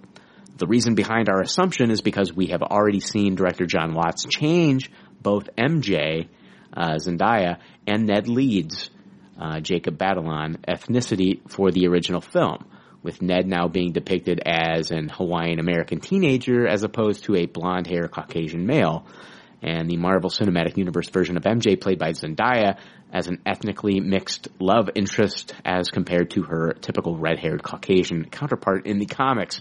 This also means we may get an origin change for Captain George Stacy as well if this pans out. So, is it 100% confirmed that Zendaya was MJ? No, I thought that was kind of a little cheeky nod wink thing. I didn't think it was like, she's Mary Jane from the comics. Right. We might not get a Mary Jane from the comics. So, Dan, how'd you interpret that? Me, no, like the last sort of 10, 15 minutes of the movie, she said her friends called her MJ. The character's name is Michelle. That's right, isn't it? Yeah. Yeah, so she's not MJ as, Mary Jane as we know her, but it could just be, kind of a nod, I suppose. And she, like we said on the Spider-Man Homecoming episode, she's nothing like MJ. She's almost the polar opposite, you know, insular and keeps away from people. She's not like this kind of, you know, like spunky go-getter that's like almost like a socialite or anything. So yeah, it just seems different. And this is one of the problems that I had with Homecoming is we need to see what they do going forward as to how they bring like MJ into like, you know, number 2 and the more we find out about her. But she's not the same damn character. Yeah. Just isn't. One of the many problems Dan had with Homecoming. Yeah, that's what I was thinking too, dude. Yeah, all two of them. I don't know. That made me lose my train of thought. Gwen Stacy, though, that's my favorite Russian name, by the way. Before I or French name. Yeah, it's a good one. It's like it's a video off of Vimeo. And I was thinking to myself, like, is this just a way for this girl's agent to like bring attention to her as an actress? It's a good one. Yeah, because like it's making headlines, and it worked. Yeah, yeah. But she looks nothing like Gwen Stacy. She sounds nothing like, you know, I mean, she sounds very, very French, and also she's brunette. She's not blonde. So. Can you tell she's French because of her ridiculous French accent? Yeah, it's very and Captain Stacy, the guy reading lines for Captain Stacy, which is not an actor, of course. It's probably just, you know, somebody, you know, that's there for the audition, but like he's French as well. So, yeah. Would you guys see it as a problem if they cast her as Gwen Stacy? For you? I don't like the whole. That doesn't really bother me who they cast. It just seems like. Why not just do a different character? I don't understand any of that stuff with the Spider-Man thing. Spider-Man's always been a player. He there's all kinds of women. Why are we using the same 3 women? Yeah, true. Over and over again. Yeah. I mean, but as far as Gwen goes, like, nothing in her character kind of, you know, it doesn't need to be American at all. So, you know, I'm not really bothered by it, but I do think that you hit the nail on the head there, which is that they're just trying to raise this girl's profile more.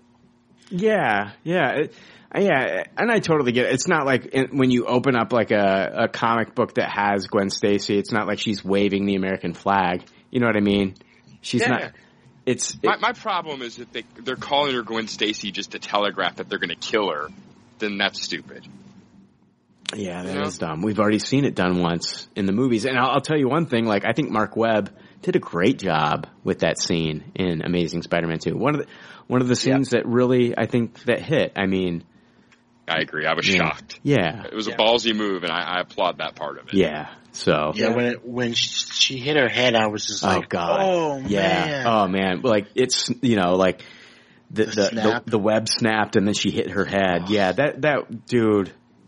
Ugh. I don't want to fucking see that shit again either, right? I don't either. No. Yeah, it's like, how many times do you want to watch? Hey, Brian, you want to watch Passion of the Christ tonight? No, I don't want to watch Passion of the... I saw it once, I don't need to see it again. Oh, hey, tell you what, a double feature, Passion of the Christ and Schindler's List. Fuck you! Jeez. You know, it's like... And I don't need to see this again. I don't need to see Gwen Stacy dying again, right?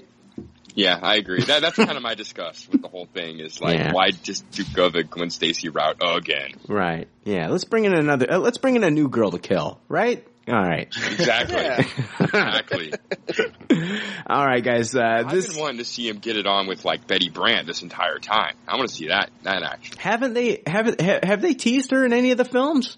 Raimi had a Betty Brant. Yeah. They were kind of flirtatious. Yeah, that's what I thought. Yeah. Yeah, but they never went full on with it. Right. I ship it. How many love interests does he have? Oh, quite a few. I mean, more than you can count on 2 hands. Okay. Right? I'm not crazy saying this. Peter Parker's always been a player with a ton of different girls. The whole Mary Jane marriage was a long time, but before and after that, it's woman after woman, right? Yeah, absolutely. Yeah, they could bring in a ton of different characters. I mean, I'm sure if you Googled like Peter Parker love interest, it'd come up with at least 15 names. Boom, boom, boom. He's even a player with like superheroes and stuff, right? Like in Ultimate Universe, he was getting it on with Shadowcat. He was kind of dating Captain Marvel in the 616, I believe. Yeah. Yeah. So he's a player. Wow. Yeah, it's just I don't know if they want to go that route with, you know, somebody that's playing a 16-year-old boy right now. Yeah, that's true. That's true. I mean, but I know teenage boys. Girls, though. Yeah. I know exactly, but I don't. It's not. I don't think they're gonna. I think they should introduce maybe the different love interest every movie. That'd be kind of cool. That's totally what a teenage boy is. You know. Yeah, and he fucks it up every time. Yeah, exactly. News from Screen Rant kind of confirms our theory from our last week's episode about Loki and the Infinity War. Their article said, during an appearance at Brazil's Comic-Con event, Marvel Studios boss Kevin Feige confirmed that Loki aligns with Thanos in Avengers Infinity War. So last week I said that. I said, like, I think that he's fucking him over, and I think that he's actually going to be like, you know, he could be the right-hand man of Thanos in that film. So yeah, you called this way back in our Thor Ragnarok review, I believe, honestly. Article goes on to say this isn't entirely surprising, as the hotly anticipated Infinity War trailer confirmed that Loki had in fact swiped the Tesseract before Surtur laid waste to both Asgard and Hela at the end of Thor Ragnarok, where one seeking to achieve Thanos' favor. There would likely no more direct route than presenting the Mad Titan with an artifact of such immense power. So, yeah, it looks like it's pretty much confirmed from Kevin Feige that Loki is going to be, you know, a lot of people were hoping that Loki had maybe changed his ways, but of course Loki's a fucking weasel. So. Including me, man. I'm very disappointed. Really? Yeah, man. I want to cheer Loki. I want him to make that full-on face turn. Oh, man. No, he's got to be that asshole, right? I want to buy those Loki t-shirts and chant Loki's name. I'm tired of doing them. This is what makes me cheer for Loki, is this shit. You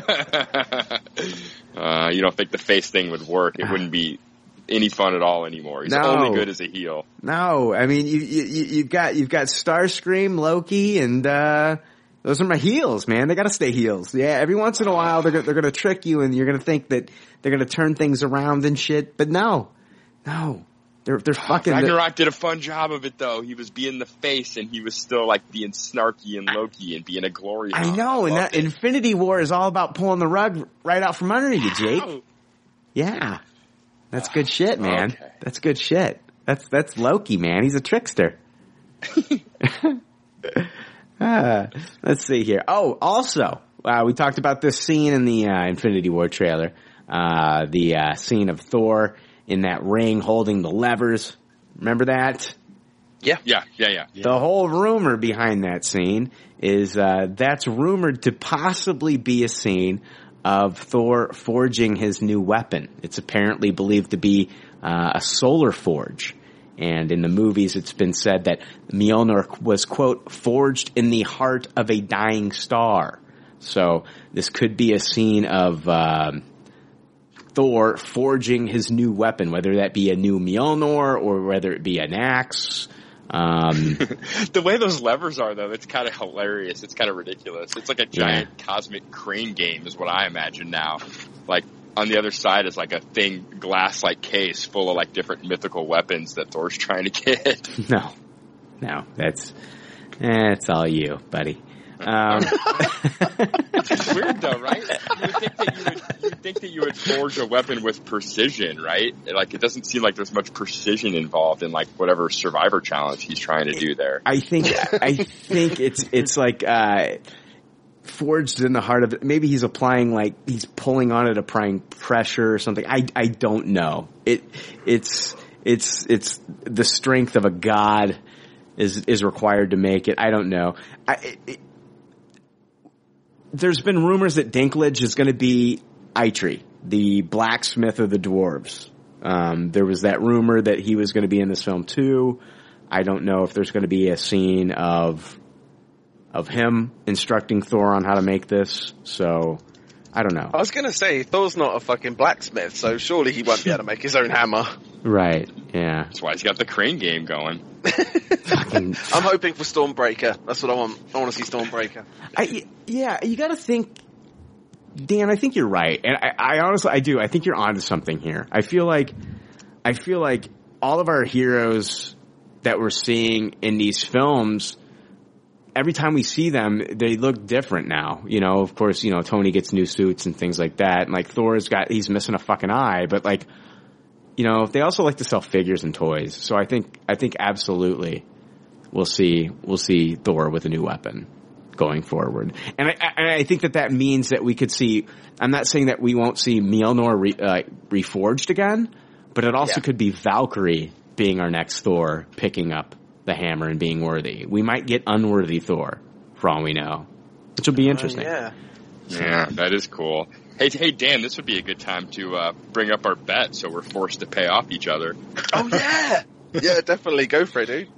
You go for it. Well, we had a conversation on the Leftover Army page as to why Cap lift Mjolnir or not? Is he worthy or not? So basically, some of us said that he can't, that he just budged it, and then there's a few of us said it's a yes or no answer. So, and a bunch of us, because he budged it means he can pick it up, but he didn't do it to, you know, not embarrass Thor or whatever the hell reason it was. I personally think he didn't lift it because he knew that he could, because then he could pull it out of his pocket later on and he could surprise everyone and fuck someone up with Mjolnir. So I think that if we get Stormbreaker, that in Infinity War Part 1 or Part 2, that Cap will wield the hammer and beat the shit out of some people with it. And the bet is, if it happens in Part 1, Jake owes me $10. And if it happens in Part 3, Jake owes me $5. But if it doesn't happen in either, then I owe Jake $10. Yeah, there we go. This is easy money for Jake. and Jake said the best thing that would happen is if it happened in 5, because then, I said I wanted the cliffhanger at the end of Avengers 4 of a will Cap or won't Cap be able to pick up the hammer. Yeah. I think they kind of find out that he does. I think they kind of, for me, I think it would be awesome payoff if Cap would pick up the hammer. But on the flip side, like in my opinion, they kind of ruined it when they let the Vision do it. Yeah, agreed. Yeah. Agreed. Nobody should have been able to pick it up. Right. Like, throughout this whole thing. Because now we've seen it, the joke is over, the cool scene of, like, Vision using it and beating the fuck out of all those, Ultron drones and things. Yeah. It's not going to be, like, that much of a surprise anymore. But I'm with you, Dan. Like, when I saw that scene where he tried to lift it and it did move a little bit, I was thinking, like, because you could see, like, the look of relief on Thor's face. He was worried, you know? He was shitting himself. Yeah. So it's like he was worried. Like, and I think Cap could have picked it up at that point in time. And I think Cap knows it, and he was just kind of like, I'm not going to do this to my boy. So I don't know if I buy it, but I think another fun geeky theory is that because Cap still was holding some truth from Tony, that he wasn't quite yet ready to completely pick it up, and that's why it just budges a little bit. I'm not buying that shit. Yeah, but it's a yes or no answer, Jake. You can't move it. But the movie didn't present it as a yes and no answer, unless you're right and that Cap was just... I'm with you, Dan. I'm with you 100%, dude. I'm with you, dude. I gotta say, I'm with Jake. He budged it. Oh my god. Okay. No, I see both points. I'm playing devil's advocate because Cap could easily be showing humility to Thor and not just trying to embarrass him at this party. Or, like Dan said, it could just be a secret weapon that he wants to be able to pull out of his back pocket. Oh, fuck, man. If I see Captain America with the shield and the hammer, I will lose my shit. I will absolutely lose my shit, because that is just, like, iconic. Oh, my God. To see that on the screen would be incredible. Yeah. What if Bucky becomes Captain America in Avengers 4 and lifts the hammer? Do I owe you $5? No. Okay. Just Steve. Has to be Steve. Has to be Steve. Let's clarify. And now it's on record, so I've got to pay up when I lose. If Falcon's drinking a bottle of Captain Morgan and he picks up the Okay. We all lose. Yeah. We all just paid the Marvel $8, $8 to $12. Entertainment. Let's move on. Entertainment Weekly. But yeah, we'll everybody. The bet is out there. Johannes, our listener, Johannes, he's our historian. Johannes, I want you to mark down the times and the rules of the bet, and then call one of these guys out when we have our answer. Entertainment Weekly had a huge article talking about next year's X-Men Dark Phoenix film. And the article says, on November 2nd, 2018, Dark Phoenix will arrive in theaters and finally deliver the storyline X-Men fans have wanted for years. I'm thinking, again? Age of Apocalypse? No, Dark Phoenix. We've already gotten a Dark Phoenix movie. It's like, what the fuck are you talking about? They're doing it again. Simon Kinberg previously attempted to tell the iconic Jean Grey tale about the telepath's battle with demons in her own mind with his screenplay for 2006's X-Men The Last Stand, but studio pressure squeezed her story into a reductive subplot. Kinberg, making his directorial debut, felt in his gut that this was the story that he needed to tell once Bryan Singer, who directed the previous two sequels, stepped aside. The film was so clear in my head, emotionally and visually, that it would have killed me to hand this to somebody else to direct, Kinberg says. It's set in 1992, about 10 years after the events of last year's X-Men Apocalypse. Dark Phoenix. You're telling me this is 10 years after. Cyclops and his brother will still be the same age. That's what I'm saying. It's like, how are you gonna make Sophie Turner look 10 years older? They won't. They just won't. They've already proved that between Days of Future Past and Apocalypse that they just won't, and expect you to accept it. Wow. Let's see here. Dark Phoenix opens with the X-Men, including Mystique, Beast, Storm, Nightcrawler, and Quicksilver in a new, unexpected role. National heroes. Charles Xavier even lands on the cover of Time magazine, but his growing ego puts the team at risk. Quote, pride is starting to get the better of him, and he is pushing the X-Men to more extreme missions, Kinberg says. After they're dispatched to space for a rescue mission, a solar flare hits the X-Jet, and the surge of energy ignites a malevolent, power-hungry new force within Jean, the Phoenix. Based partially... Oh, shit. Is right. Based partially on Chris Claremont's comic, Phoenix will feature some of the series' biggest set pieces to date, including the X-Men's first trip to outer space. It's also the most sinister and somber chapter in the saga, and includes a massive twist halfway through that will irrevocably change the course of the franchise. James McAvoy said, this is probably the most emotional X-Men we've done and the most pathos-driven. There's a lot of sacrifice and a lot of suffering. The movie becomes a fight for Jean's soul as Phoenix threatens to overtake her mind and divide the X-Men, particularly Jean and her mentor Charles.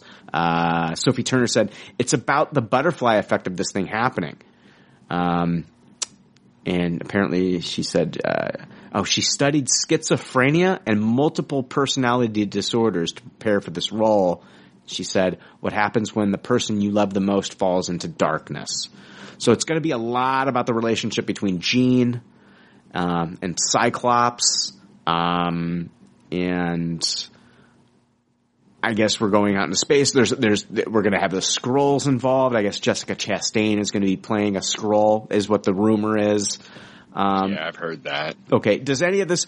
I mean, guys, I don't know about you, but God damn it, they're just done this all wrong. They've just done it all wrong. It's all wrong. It just doesn't feel right, right? Like, I agree. Who gives a fuck? Yeah. Seriously.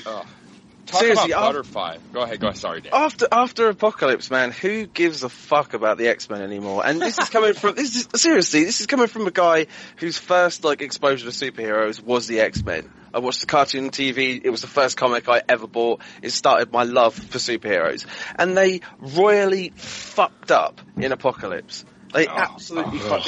It was so bad. Yeah. And Sophie Turner you know, she's one of my kin. She's from England, and she is amazing in Game of Thrones. She was fucking terrible in Apocalypse, and to anchor an entire movie based around her character is a bad move.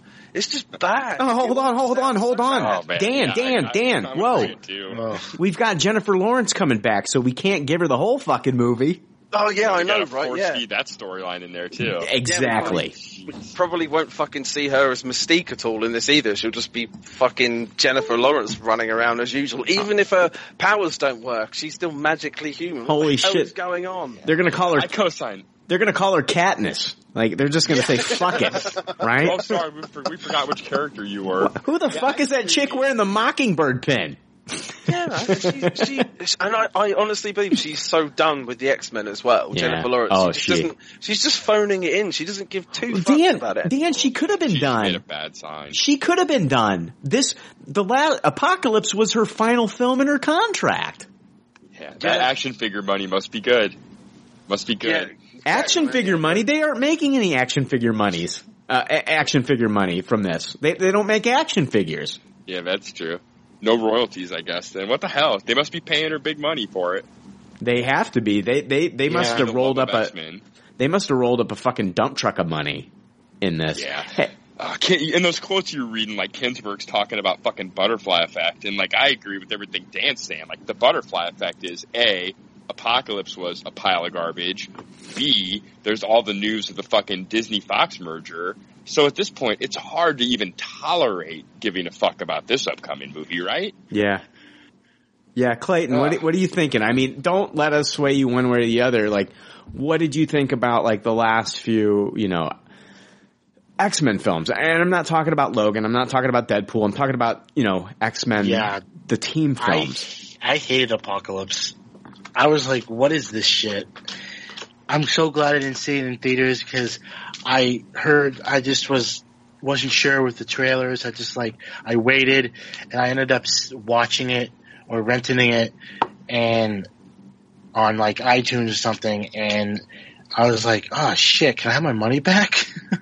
Yeah, I mean, we were all let down. I mean, see, that's the thing. I feel like, guys, I really feel like, okay, you go with Days of Future Past, and then like your next movie is Apocalypse, and now how do we make it even more dire and a bigger event? Now we got to do Dark Phoenix. It's like, yeah, you can't fucking reboot it again, right? You can't. Well, hey, but what's another Days of Future Past? What's worked? I mean, it's been like Logan, like. Logan worked. Logan, the dark noir, R-rated Logan film worked, and Deadpool. It's not the flagship X-Men movies, right? No. Yeah, and the character development is just so wonky. Like if they want to keep the same actors, then quit. Like I understand they want to do the period pieces and jump 10 years every time. Yeah. But it's a complete detriment to any kind of character development or us giving a fuck about these people from movie to movie. Yeah. Yeah. Also, one of the problems is, like, I know they're saying, like, X-Men fans wanted to see this, blah, blah, blah, blah, blah, all that crap. But the Dark Phoenix saga, as a fan, it is one of the most convoluted storylines in X-Men history. It's so much going on, and there's so many, like, completely, like, insane things that happen in it that you have to be a comic book fan and suspend disbelief as a reader. So to actually try and put that legitimately on screen, it's not gonna fucking work. It's gonna be terrible. Oh, but now like they don't have to. Summers in the Cocoon. Yeah, exactly, man. It's nuts. Even as a kid, I was reading it, going, "Oh, that's a bit far fetched." But now you don't have to You don't have to focus on Weapon X, right? Yeah. That's a good point. No, it's not. It's not a good point. It feels like this is a little bit of the swan song, right? Like it's do or die with this group of characters and doing an interpretation of the Dark Phoenix. Well, yeah. Just roll on. I mean, absolutely. I mean, it sucks. It really fucking sucks because there are pieces of this that I love. There are pieces of this X-Men universe that I love. I love, and not in the last couple, but I do enjoy Fassbender as Magneto. And I do love Evan Peters as Quicksilver, and I love Nicholas Hoult as Beast. I think me too. I love him. He's very underrated. I like McAvoy too. And McAvoy's great. I mean, McAvoy is very good. And I just think that these are some great pieces that I would love. We're talking about this Fox MCU Disney merger, whatever. Like it's a fucking shame that they fucked this up so much, because there's a part of me that would love to see like Nicholas Hoult return as the Beast in these films. If Disney did get control of it, Evan Peters come back as Quicksilver. Daniel Cudmore as Colossus. Yeah. Oh, fuck you. What? Yeah. But that was a joke. Yeah. Nobody got that. There's pieces of it. There's pieces of it that I would like to see go forward, but let's let this one die. And I mean, this movie is not even. It's coming out in like November. I mean, right? So the Justice League death spot, as I like to call it. Yeah. Jesus Christ! You know what they're going to do? Like when this movie comes out and it flops, the next one will be House of M. And then they can just kill, they'll just kill everyone and then be like, okay, there's only like, was it 198 left or whatever it is? I think they're going to leave this one open to where it could die. Like it could be the end of it, like Iron Man 3, the way that's set up, that Tony might not come back because of contract issues. It left it that Robert Downey Jr. might not come back after Iron Man 3. So. I've been thinking about House of M a lot lately, Dan, now that you bring that up, and how that would be a really interesting way if you were going to fast track introducing the X-Men into the Disney MCU. Yeah. Way to do it. So you're talking best ways to do it. So you're talking about Wanda in our MCU saying no more mutants? No. You don't need the no more mutants part, but you could introduce them within the fantasy world that Wanda creates, possibly. Okay. Oh, gosh. Yeah, I gotcha. Yeah. Or even just use it as a basis for, not an apocalypse is the wrong choice of word, but like a genocide of the mutants for whatever reason. Most of them are dead, and then they can just kill off whatever characters that they don't want or that people don't like, and then they can bring them back into, like you're saying, like the possible merger of the movies. Okay. So they could use it as like a template. Yeah, I want Marvel, I want the MCU to just stay the course and not worry about having to, I don't know. No, I kind of want what you're saying too, but in my head it felt like a real classic MCU move, because then they get to do what they like to do and name a movie after a famous comic book series that may or may not have much to little to do with that series, but it still has the intrigue of having that name. A la Civil War or Age of Ultron. Age of Ultron, sure. Yeah. It's, the House of M, the movie, and you're intrigued. Yeah. Because we called it this. Sure. Yeah. Oh, God. Oh, go ahead. I was going to say, has anyone watched Inhumans? Fuck no. No. Clayton, did you watch that garbage? No. I didn't waste my time on that. I've got one episode to go. Oh, man. I watched the first two. Really? Yeah. What did you think? Oh, I hated it. Like everything? You absolutely hated everything? Yeah, I thought it would be a fun show to watch with friends and make fun of. Yeah. I mean, I personally like Anson Mount as Black Bolt.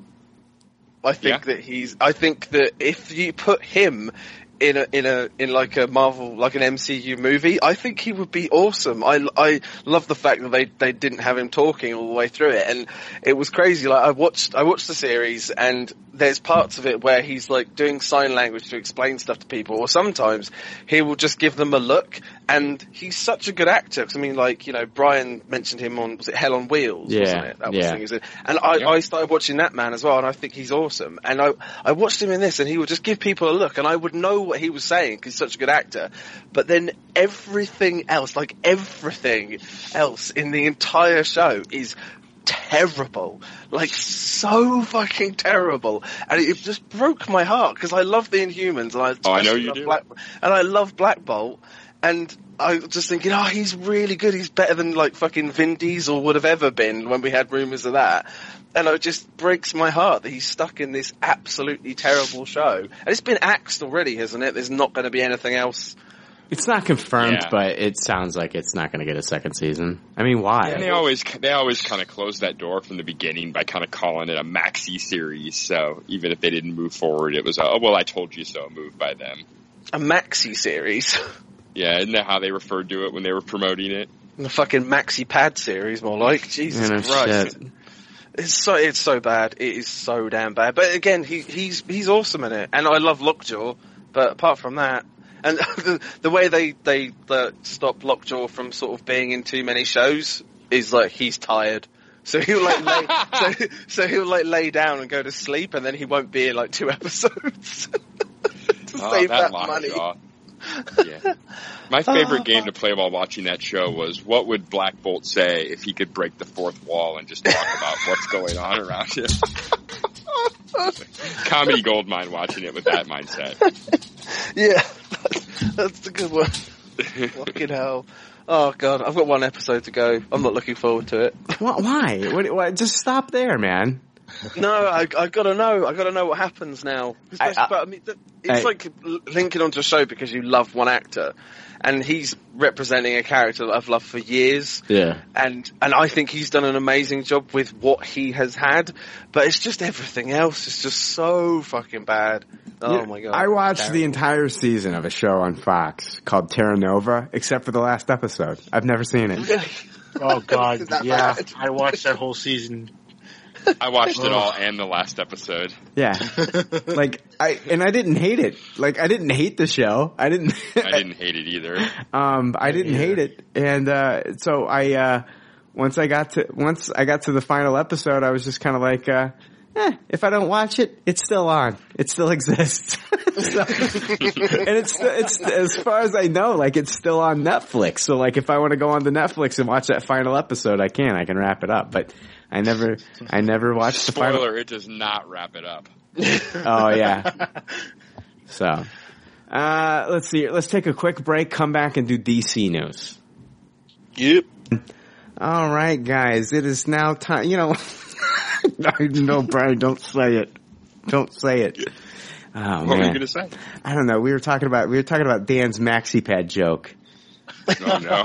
On break. And I was going to ask if you guys have earned your Red Wings. But no.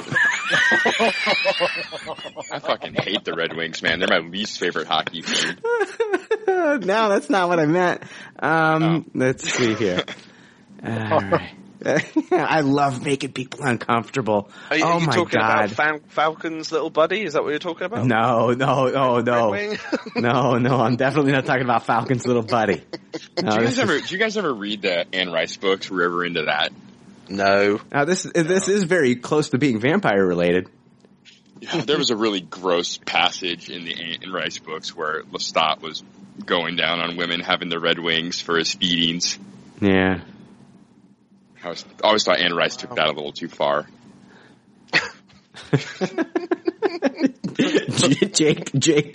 Jake sent a very strong letter to Miss Anne Rice that day. Dear women may concern.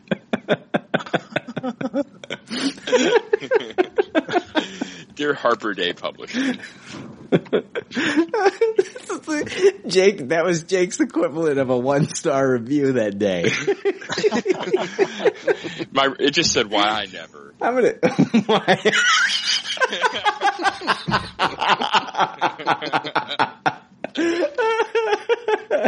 Why I never. Oh man. This strongly worded letter by Jake Elliott. Oh man, that's great. That's good shit. Guys, time now for DC news. All right, there you are. Last night, Batman destroyed my vagina. And now the leftovers are going to destroy DC News. It's time for DC News, you fucking pieces of shit. I was just like Lestat, Monostat 7. Is that where you? Is that the pregnancy test, Monostat 7? Yes. Why is it called Monostat 7? What's the deal with the 7? I don't know what happened to, it's like Leonard Part 6. Yeah, I know. To the previous stuff. I know. What happened to like 1 through 6? like, can you go to like Dollar General and get a Monostat 4? Like, is that a knockoff or what? I always thought that way about preparation H too. Like, what about all the other preparations, like A through G? It's H stands for hemorrhoids, Jake. Ah. But I mean, there's other diseases that have names that need topical creams. So they should all be preparation and then said dermatitis or whatever. Yes. Exactly. It's a preparation N. Oh man. Preparation B. That's what Jake's titled his Anne Rice letter. Preparation G. Preparation G for preparation gross. How dare you, Anne Rice? Anyway, this is stupid. Guys, it doesn't matter how much we laugh. It's stupid. Anyway, yeah. Inverse had an article titled Justice League cinematographer Superman black suit scenes were filmed. Did you guys hear about this? I did. Yep. The article goes on to say the Man of Steel did not come back in black in Justice League, but don't blame the camera crew. Scenes featuring Superman, played by Henry Cavill, wearing a black version of his costume were cut from the theatrical release of Justice League. Fabian Wagner, an accomplished cinematographer who shot some of the biggest episodes of Game of Thrones, both Hard Home and Battle of the Bastards, was tasked with bringing Zack Snyder's vision for the DC superhero movie to life. In an email interview with Inverse, Wagner says scenes with Superman wearing his black suit were removed in the final cut. Quote, there were scenes shot. It's a cool looking costume. Sadly, we didn't see that in either the final cut. In fact, Wagner says quite a few scenes didn't make the theatrical release of Justice League. Not just the black and silver Superman. Zack takes his time with telling the stories, and I've always liked that about his movies. There are a few scenes that I was very much looking forward to seeing, which unfortunately got cut. One of the other scenes Wagner refers to is a scene from the final trailer, in which Alfred talks to an off-screen figure while doing maintenance on the Batmobile. They said you'd come, he says, looking up at the mystery character. Let's hope you're not too late. Wagner, who shot the scene, is keeping mum in regards to whom Alfred is speaking to. Most fans think it was Superman, but he promises that maybe one day fans will finally know for sure. It was a great. No, they won't. It was a great scene to shoot. He says it was one of my favorites, and also didn't make it. So, I don't know about you guys. Like, I did not like the Justice League film, but reading all this stuff makes me a little sad that we didn't get to see. This movie was a fucking train wreck. It was a mess. It's a Frankenstein. It's the vision of two different directors. And for as much as Joss Whedon says, like, I just came in here and I finished Zack Snyder's movie and it's all Zack. This is bullshit. It's all bullshit. It's all bullshit. Yeah, it's smoke and fucking mirrors. I almost say 3 directors. The studio. Right? The Warner Brothers said they gave him a mandate saying you gotta make it under 2 hours. So they fucked Joss Whedon on the flip side, right? Think of all that money they spent. They got a really good designer to do that stuff. And then it was just all, that guy still got paid, whether that shit got cut or not. Well, that's why the movie cost nearly $300 million. Cause they're trying to remove mustaches. They're filming shit that's not getting used. I mean, this is fucking ridiculous. I mean, the first trailer most of that wasn't in the movie, was it? Like, I'd have to see it again, honestly. So, like, there's a bit where, like, Batman's talking to Wonder Woman in the Batcave, and he says about asking Aquaman to join them, and he said, like, he says something like, some yes, some no, or something, and she says, what, mostly no, and he's like, yeah, mostly no, he's not coming. He said that in the trailer, but that's not in the film, is it? And just there's like a load of it, like the scene with the hologram as well that we saw. I mean, yeah. That's not in there either. No. I have a question. You know how DVDs and Blu-rays usually used to include like trailers for the movies as extra features? Yeah. Dude, is that still a practice with how much altercation happens? Do they hide the fact, like, if I get my Rogue One Blu-ray out, can I watch the Rogue One trailer on it? I have no clue. No clue, man. I couldn't tell you. I don't know. You've got every on the Deadpool Blu-ray. You've got like every trailer from like all markets and all the TV spots and stuff as well. Yeah, but like they included most of those scenes in the movie. I'm assuming, right? Yeah, but like for like a Suicide Squad or a Rogue One, where they or a cut, Justice League. like where they cut like a lot, like Rogue One. I mean, a lot of those scenes that we saw in the trailer didn't make it to the actual film. So are they actually giving you that? Are they advertising that in HD after the fact? Or are those things that you're going to have to search out on YouTube to watch? Yeah, is that forever gone? Or is that going to be like fucking Mandela effect shit where like, remember that scene when, Jen Erso was running along with the chip, with the AT-ATs all around? That never actually happened. Yeah, because like it never made it to the ground, right? I mean, she was up there by that satellite. There was a lot of cool cinematography that were in those first trailers that we never saw. That were some of the stuff that got me the most hyped for the movie. Yeah. At the end of the day, it wasn't even in the movie. Right. I don't know, a little bit off topic, but I never thought of that. It's like, that was always an extra feature, but, Yeah, so it's one of the... Can we take a break really quick? Oh, we just took one a moment ago, but sure, yeah, we can take another. Yeah, fucking A, I'm sorry. A fucking mouse just ran fucking right in front of me. Okay. Yeah, we're back. I don't care. No break. Gonna have Jake running around trying to find a mouse. We got an episode of Tom and Jerry going on here, boys. Where is it, Jake? Where is it? Where did it run to? Oh, fuck. It just ran behind, like, the heat register. Oh. It was right. It was like, it ran out and just, like, was, like, looking at me. And then I was, like, speechless. And that's why I was like, can we please take a break? Because I don't even know what the fuck to say right now. And then as soon as I moved, it ran behind the register. Is it someone's pet, or is it just a random mouse? No, it's a random fucking mouse. Jesus. I don't even know what to do now. All right. I guess if it's behind the register, there's nothing I can do right now except get traps at work tomorrow or something.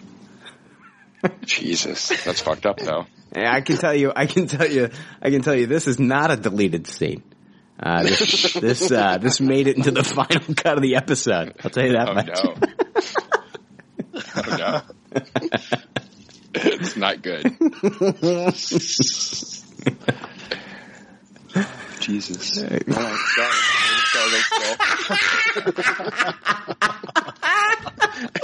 Are you afraid of mice, or are you okay? Not. Like, I'm not going to get up on a chair and start screaming or anything. But I'm not going to get down and start singing Disney songs with it either, Oh, maybe that might work. I love how those are the only two options. It's one or the other. It's one or the other. I'm either screaming or doing Disney songs. Yeah. There's no in between. Bippity boppity boo. Yeah, Cinderella. Oh my gosh. Oh man. Yeah. Variety. How did we even go forward? I don't even know what's going on anymore. Variety had an article where they talked about the shaky future of Ben Affleck as Batman, stating, while Ben Affleck is expected to appear as Batman in a standalone Flash movie, it is highly unlikely he will don the cape and cowl in Matt Reeves' planned standalone Batman movie. I'm worried that at any time Jake could say the mouse is back.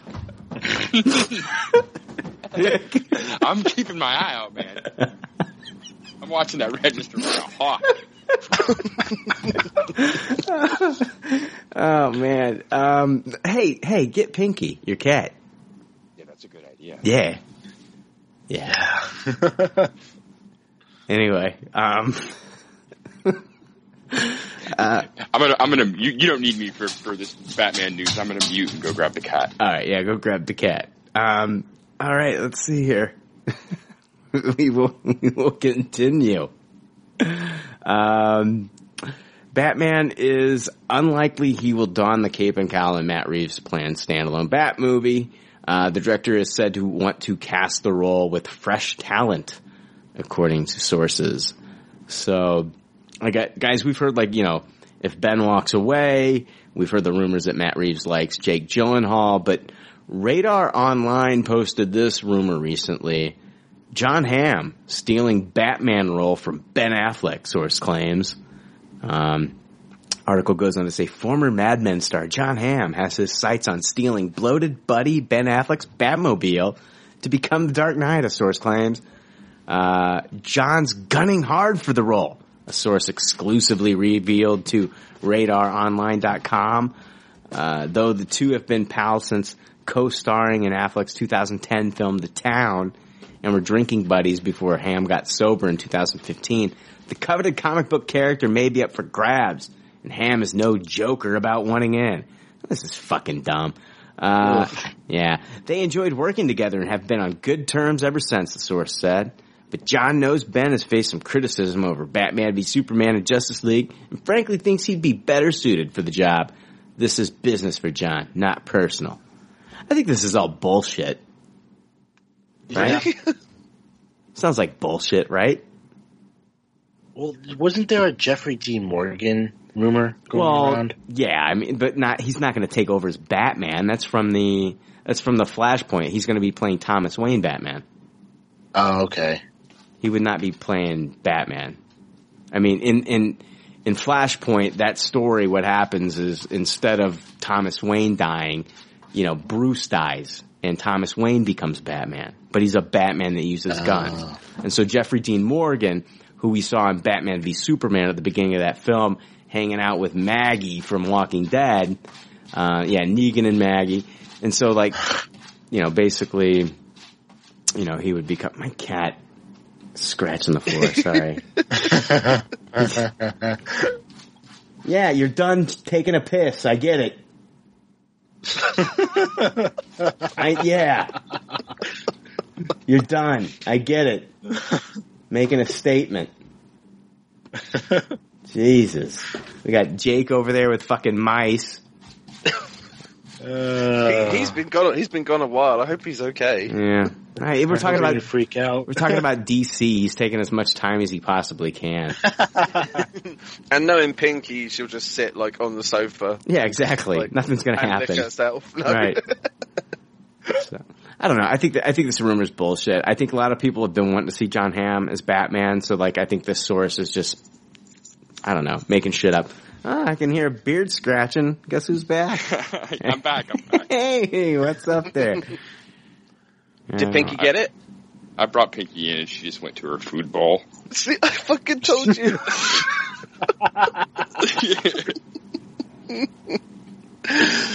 So she's still eating. So there we go. I'm hoping I'm going to try to point her in the direction of it. I'm hoping it just runs out and messes with her while she's eating. That'll alert her to what's going on. I'm sure our listeners are very concerned. Sorry. No, it's fine. Fuck this episode. Oh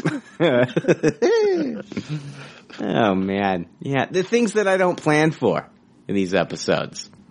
That's one of them. No, I didn't plan for this either. No. Jason Momoa sat down with EntertainmentWeekly.com and talked about his Aquaman film coming out next year and how the Aquaman solo film will be different from the Justice League Aquaman. And he goes on to say, Justice League was only a weekend in Arthur Curry's life. This is a totally different beast. In Aquaman, you see when his parents met and what happened to them.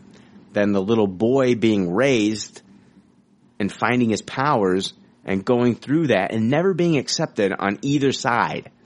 And then becoming this man who puts up all these walls. You just slowly see this man harden up and be completely reluctant, wanting to be king and not knowing what to do with these powers he has.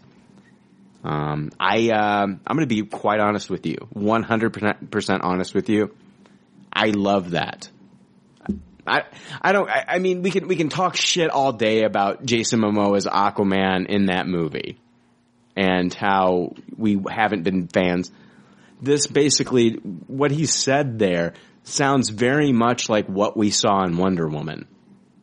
In my personal opinion. I mean, he's talking about how you get to see Aquaman, you see his parents meet, and what happened to them. At the beginning of this movie, at the beginning of Wonder Woman, you saw a very young, and I know you didn't like Wonder Woman, Dan, and that's fine, but I'm saying like I did, I loved it. And in this you get to see a very young Princess Diana, and you get to see her mother, you know, and you get to see her being raised and all these things, and that's exactly what they're doing here. He talks about the little boy being raised and finding his powers and going through that, never being accepted on either side because he's half human, half Atlantean. And I mean, I think this could be a very good and interesting story. I mean, we're getting Willem Dafoe in this. We're getting Nicole Kidman playing his mother. And I mean, she's been great in some recent performances. So I think that this, you know, and you've got James Wan in here directing this.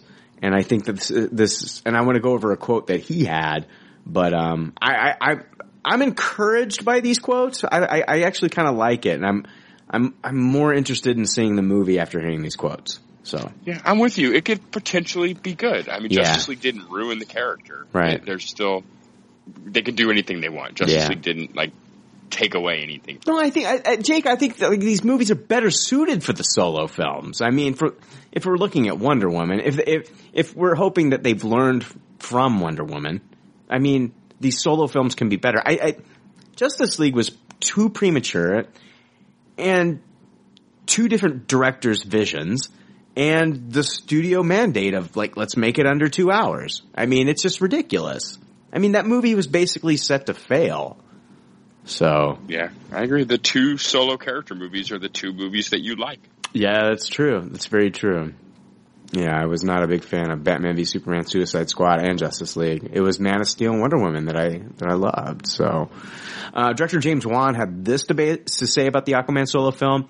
It's going to look very different. It will feel very different, aesthetically, tonally, story-wise. It's my own take. It's a much more a traditional action-adventure quest movie. So, I like those statements as well. And I like James Wan having come out immediately and saying, yeah, I'm not doing the whole talking bubble bullshit. You know? Oh, God. It's horrible. Yeah. Ugh. The latest episode of Smodcast with Kevin Smith and Scott Mosier, they just totally rip on the talking bubble, and it's fucking hilarious. So I've got to ask, because I haven't seen Justice League, and I'm not going to see it until I can see it for free. What does Aquaman actually, like, explain his origins in Justice League or not? No. Is it like he doesn't? Oh, we don't know yet. Okay. No. Yeah, it's very fast forward, yada yada, and just get Aquaman into the game. Okay, so we don't even know if he's like half human or. Oh God! I mean, there's so much information so quickly given to you. Yeah. And what exposition do you need, and what you don't? It was my favorite part is that when Batman shows up to encounter Aquaman, when he goes to that little village, you know, there. Yeah, the fishing village. Yeah. Yeah, the little fishing village. When he arrives, he's on a cliff, and he looks down at it. I'm like, okay, there it is. It's like, what the fuck are you doing up there? Like, why? It's looking cool, Brian. Duh. And it's like Wonder Woman was standing on that statue looking all cool. I know. It was just dumb. It was like, couldn't you just fucking go down? Like, what? Couldn't you just have taken like a helicopter down to it instead of fucking like taking a horse or whatever the fuck you were doing up on that hilltop and then looking down on it? I'm like, that's dumb. And then like later, I was gonna say. Oh, go ahead. I was gonna say, I think my favorite bit that I've heard so far is that when Batman's in the hut looking for him. Yeah. And yeah. He's like saying, I know where you're going. Yeah, like, you know, do you guys know Arthur Curry or like whatever the hell it is he's doing? He's trying to look for him. I mean, I'm looking for a man that sort of like helped you or something. Isn't there like a picture of him on the wall? Yeah, but he's already seen him in the fucking file. And he's already seen him. Yeah, me and my brother-in-law, my sister, me and my brother-in-law were just fucking talking about this like 2 weeks ago, like after we'd seen the movie. And we were laughing about it. And he's like, didn't he already see him like on the computer? Like, why does he need to turn around and see like a some kind of like bullshit cave painting on a wall in a bar. The world's greatest detective, everyone. The world's greatest detective. Yeah. Fucking stupid.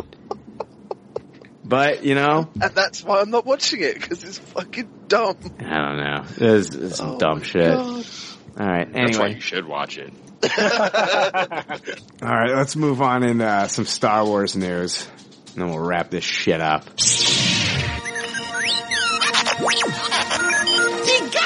What are Mrs. saying? You were supposed to be here with me, listening to Pop Culture Leftovers podcast. That's not true. That's impossible! All right, guys. Yeah, last week we talked about the Rolling Stone article on Daisy Ridley saying that Episode 9 would be the last Star Wars film for her. Well, Daisy basically said that this week that she was misquoted, so that's not true. She's not done after 9. So, you know, she could come back. It's not a hard no. All right. No, and not everybody jump in. It's fine. You know. Yeah, I think we kind of all figured that probably to be the case last week when we were talking about this, you know? I thought you might be going through some mouse action over there. I didn't know, so didn't want to. No, I didn't realize it was the end of the quote. Apologize. There wasn't. Yeah, whatever. Anyway, you guys are killing me. I'm kidding. Daisy, to tell you what, from now on I'll say end quote. How about, does that help? Would that help you guys? If you do the air quotes and we do this on video Skype, I would prefer that. Okay, we'll do that from now on. Daisy sat down with Screen Rant and debunked one fan theory about her lineage. Here's the conversation. Screen Rant said, "Have you ever read a fan theory that has been right about your character?" Daisy Ridley said, "No."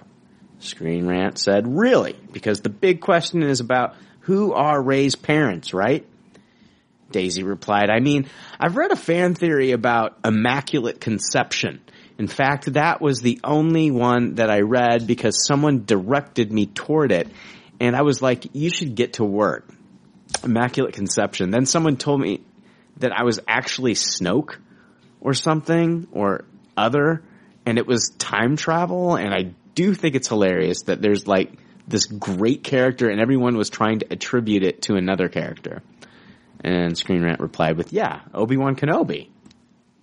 Daisy said, "Oh, what? That I'm Obi-Wan Kenobi?" And she goes, "No, I heard about Snoke." Screen Rant says, "No, that you are Ben Kenobi's granddaughter is another theory." She says, Oh. I don't know. The only one I read about is the Immaculate Conception, so technically I've never read a real one." Wow, what a loophole. She's got this thing down to science at this point now. She does. Yeah. So, I like it. I respect it. Well, so, great answers. We know it's not Immaculate Conception, so thank God for that, right? Yeah, we've had that before. I mean, but the word immaculate means it could still be if it's created on purpose with the force powers by someone, that's not immaculate conception, right? I don't know. I've never looked that up. I mean, that has been a rumor that it has been immaculate conception. So that's, of course she's created by some form of conception. It's not immaculate conception though, right? Yeah, it's normal conception. Yeah. Of course. Fucking. Yeah. Yeah, no, it's difficult to sort of talk about what Daisy Ridley says because she never actually says anything. Do you know what I mean? So she's debunked the Immaculate Conception theory, but, they mention Ben, and she's like, oh, okay. She just goes on to something else. Well, she goes on to say something like, well, that's not the one that I've read, so anything I've read is not true. And I've read about Immaculate Conception, and that's not true. She's so smart when it comes to those interviews. It's crazy. She just doesn't give anything away. Yeah. She's only can comment on what she's read about, and she's only read that one rumor. Yeah, exactly. Bullshit. Anyway. Kathleen Kennedy was interviewed by News Hub, and they were talking about director Taika Waititi, who directed Thor Ragnarok, and Kathleen Kennedy said, I would love for him to direct a Star Wars movie, and I would also love to fire him from said Star Wars movie. I'm kidding. She says, I would love for him to direct a Star Wars movie. I think he has exactly the right sensibility. It was very exciting to see him step into the Marvel universe and do such an amazing job with Thor.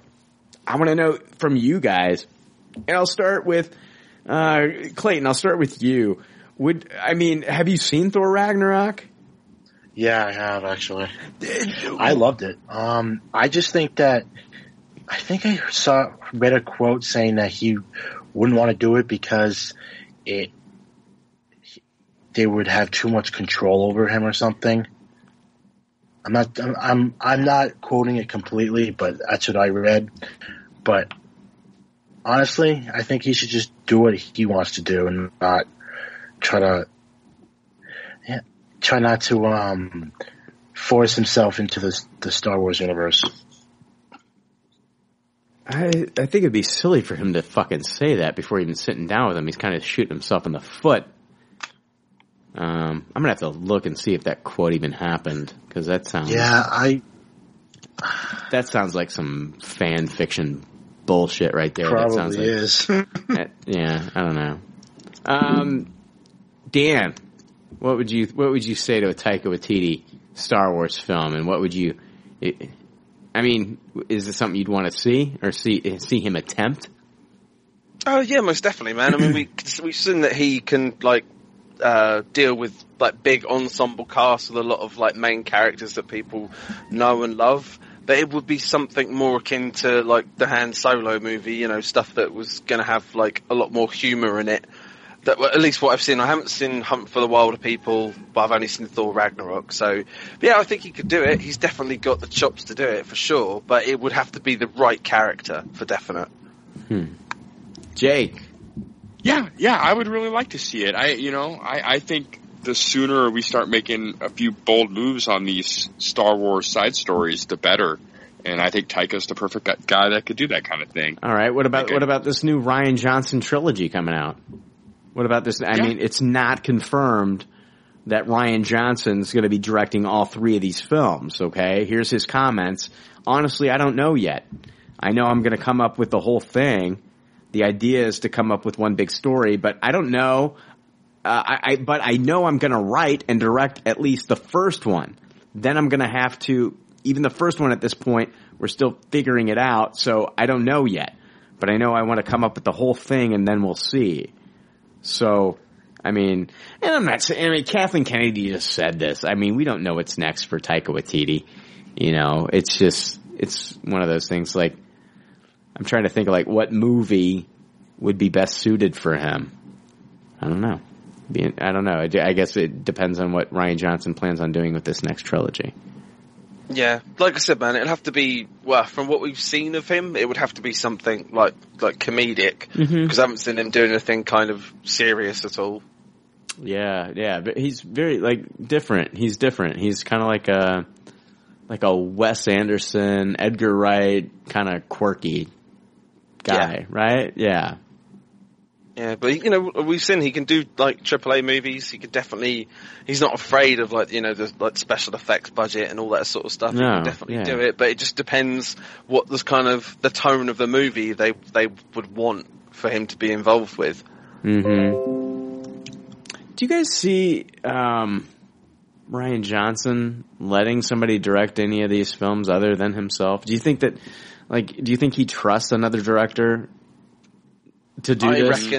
I reckon we'll have to see what J.J. Abrams does with number 9 as to whether or not he would actually relinquish control to somebody else. I would say the answer, I don't think he would do it to someone so creatively different than him. I think if he did, it would be like a placeholder while he did another movie, much kind of like how the Colin Trevorrow couldn't do Jurassic World 2. It's not like they went out and got a big bombastic director for the next one either, Colin Trevorrow couldn't do that second Jurassic World film because he was getting... Because of Star Wars, yeah. He was promised he was going to be doing a Star Wars film, so... But, I don't know. Yeah, it would have to be someone that he trusts, but also someone that, you know... Yeah, someone he trusts and someone that actually take all of his info and his vision for how the trilogy would have to go, to take it on board. Mm-hmm. So, I mean, it would probably, if he did, like, sort of hand the reins over to someone else, it would probably be someone a bit, you know, like, lesser known, or someone with just, like, a few very good movies, like, in their filmography. Yeah. I just can't see him, like, wanting to do that. Like, just hear me out. Like, it sounds great. Like, oh, I'll bring in, like, this young director or whatever, another director. But, like, I feel like wouldn't he be a little bit worried that the other director would be able to do a better job than him? You know, I think he'd be more worried that they would fuck it up and do a better job. Well, there's that too, but I don't think that he would want to hire somebody on that he didn't have 100% confidence in. So it's like, just eliminate that altogether. Like, this is the guy that I think that could do a great job, but oh god, I don't want him to do a better job than me. You know? Like, I've seen some crazy things happen. Like, and this is like on a much smaller scale, but like, the day that Chris Hardwick's father died, he hosted The Talking Dead. And I'm thinking to myself, why? Why would he do that? Like, I get it, like, maybe to take your mind off of it, but like, I also thought, like, what if they had somebody else host that night and they did a better job than Chris Hardwick? Like, was he worried about his job? You know? No, I don't know about Chris Hardwick, but I think with Rian Johnson, if he is as much of a Star Wars fan as he says he is, and he does honestly seem to be, then I don't think he would mind someone coming in and doing a better job, because it's just adding to, like, the mythology and this, like, great run of movies. You don't think that people are competitive? I think he is, but I don't think that he would let a franchise suffer because he was afraid that someone else would do a better job than he would. I don't know, man. I don't know Rian Johnson that well, dude. No, neither do I. I'm just going from what I've read and sort of interviews I've seen. I know he loves Star Wars, man, but I'm sure that he loves getting a paycheck, and I'm sure that he loves adoration just like the rest of us. You know? Yeah, maybe the Hardwick thing was just some people just like to really bury themselves in their work. I said that. Yeah, maybe he needed to take his mind off of it, and that's why he did it that night. Absolutely. And that's definitely a possibility. I know it's not the best example, but it's all I got right now. Yeah, I do see what you're saying though. Like, it could be it's his baby. And, you know, it's kind of both. You don't want someone to mess it up, or you don't want someone to create a tone that's even more accepted by people. Right. And then it's out of your hands completely Yeah. at that point. Yeah. It's like, oh my God, like, you know, somebody came in there and they did the second movie of Rian Johnson's trilogy and they did it better. And it's like, man, I don't want Rian Johnson to come back and finish this trilogy. Let's bring back, you know, what's his face. And the next thing you know, like, that person is now the new face of Star Wars. You know, and it feels like right now, guys, that Rian Johnson, even though we haven't even seen the fucking movie, just by the moves that Lucasfilm, Kathleen Kennedy has made by hiring him back on to do a second trilogy and letting him be in charge of the whole thing, it feels like he is like the poster boy, the golden child of Lucasfilm right now. And like, I don't see him wanting to relinquish that. I mean, you know. Yeah. I was going to say, man, do you think it's weird that they bring him back to do this new trilogy, yet they didn't want him to do 9? It just seems a really weird kind of situation. I don't think that has anything to do with it. I don't think I think he's starting this next trilogy now. He's starting it now because they want to get him rolling on that, and he can't finish 9 because he's starting that now. Right, I see. Yeah, it's not that they didn't trust him to do 9. It's that they need him for more important work. Mm-hmm. Right. Yeah. Good point. Yeah. Wow, that's cool. What do we got here? Somebody sending me something? That was me. I found the thing about the Taika Waititi not directing Star Wars, and I was just wondering if you'd seen that. Oh, no. Let me pull it up. Yeah, I came off like a dick there, saying, "Who the fuck sent me that?" No. What the fuck are you doing here? I was trying to do it secretly. I wouldn't cause a commotion. Fucking making all this noise there, Clayton. No, I'm just kidding. What do we got? We got Taika Waititi. He says, this is from Screen Rant. It's an interview with the New York Times. Okay, he goes, That particular franchise seems really hard. There's not much room for someone like me, though it's narrow canon. The tone of Star Wars has always been determinedly self-serious, whereas the Marvel movies, like the decades of comics they sprang from, veer wildly from high drama to low comedy. And improvisation has been a tool in every Marvel movie since Robert Downey Jr. riffed his way through Iron Man. I guess he just feels more comfortable in the Marvel universe. Yeah. I guess if the right project would have to come along for him in Star Wars. You know, you're not going to hand Knights of the Old Republic to fucking Taika Waititi, right? No. Yeah. No, definitely not. Give him like something crazy, like one of the Barge characters, or a Mos Eisley, something, or there's definitely something for him to do in a side story. That's for sure. Yeah, I agree. Where are we? Yeah, more news about Rian Johnson's Star Wars trilogy came from Screen Rants. He spoke exclusively to them. Johnson reiterated that the new trilogy, which he is still in the very early stages of. Oh yeah, I talked about this. I already read this. He's gonna direct the first one for sure, but he's not 100% sure he's gonna come back and do the rest of them. So, I don't know, man. It'll be interesting to see, like, if he does, I don't know, I don't know, man. We could talk all day about how he'd hire somebody else to do this. And I mean, that's cool. Like, hey, I'm in charge and I'm going to hire somebody to do the directing for this film and I'm going to, trust them to do it. But it's what Lucas did and we got Empire Strikes Back. Yeah. So, yeah, I know. But Lucas, that's the thing. Lucas didn't relinquish anything in the second, when he did the other trilogy. So, We'll see. I mean, I don't know, man. And he's not Lucas. So. Oh, I know he's not Lucas, but I'm just saying sometimes relinquishing control can create great things, kind of both brains. Oh, I know. I'd say, like, maybe that's what he's worried about. He doesn't want to lose that, Maybe he wouldn't feel like that way. Maybe it would be a true collaboration in his mind. We'll see. It's his baby. I know. We don't know that though. And I mean, it's great to think that, he would do it for Star Wars, but like, to get where you are in Hollywood, it's pretty cutthroat, man. You hear these stories where, there's a lot of backstabbing in Hollywood sometimes. And it's like, you never know where what some of these people have done to get where they are. And like, I want to believe the best. I would love to believe the best in people, but you just never know, And I mean, you look at Hollywood today and, I mean, that's a lot of people have been complaining because Hollywood is white male dominated and they have every right to, and I don't want to turn this into that, but I mean, a lot of people in Hollywood don't want to relinquish things to female directors, to directors of color, because they want it. I mean, Jake, me and you watch Survivor, right? And we see like alliances formed with men versus women on these shows, and they just naturally happen, right? Yeah. I mean, it happens in Hollywood too. It really does. Like, I would love to see like Rian Johnson say, "Hey, I'm going to give Ava DuVernay a chance to direct the second fucking movie in my trilogy." But it's like, is he going to do that? I mean, is that going to happen? And I'm not saying like she's got to deserve it too. I'm not just saying like, oh, we're just giving out fucking movies to women and people of color. They got to earn it.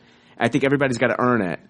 But I think like sometimes Hollywood, there are white men in Hollywood that are holding on to shit because they don't want to let go of that power.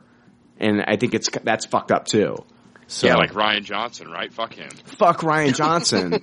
No, and I'm not saying that. No, but a lot of people, Jake, no, this has been a thing. There are a lot of people that have been, there was a thing I'm just trying to tell our audience that there has been that white entitlement argument against Rian Johnson.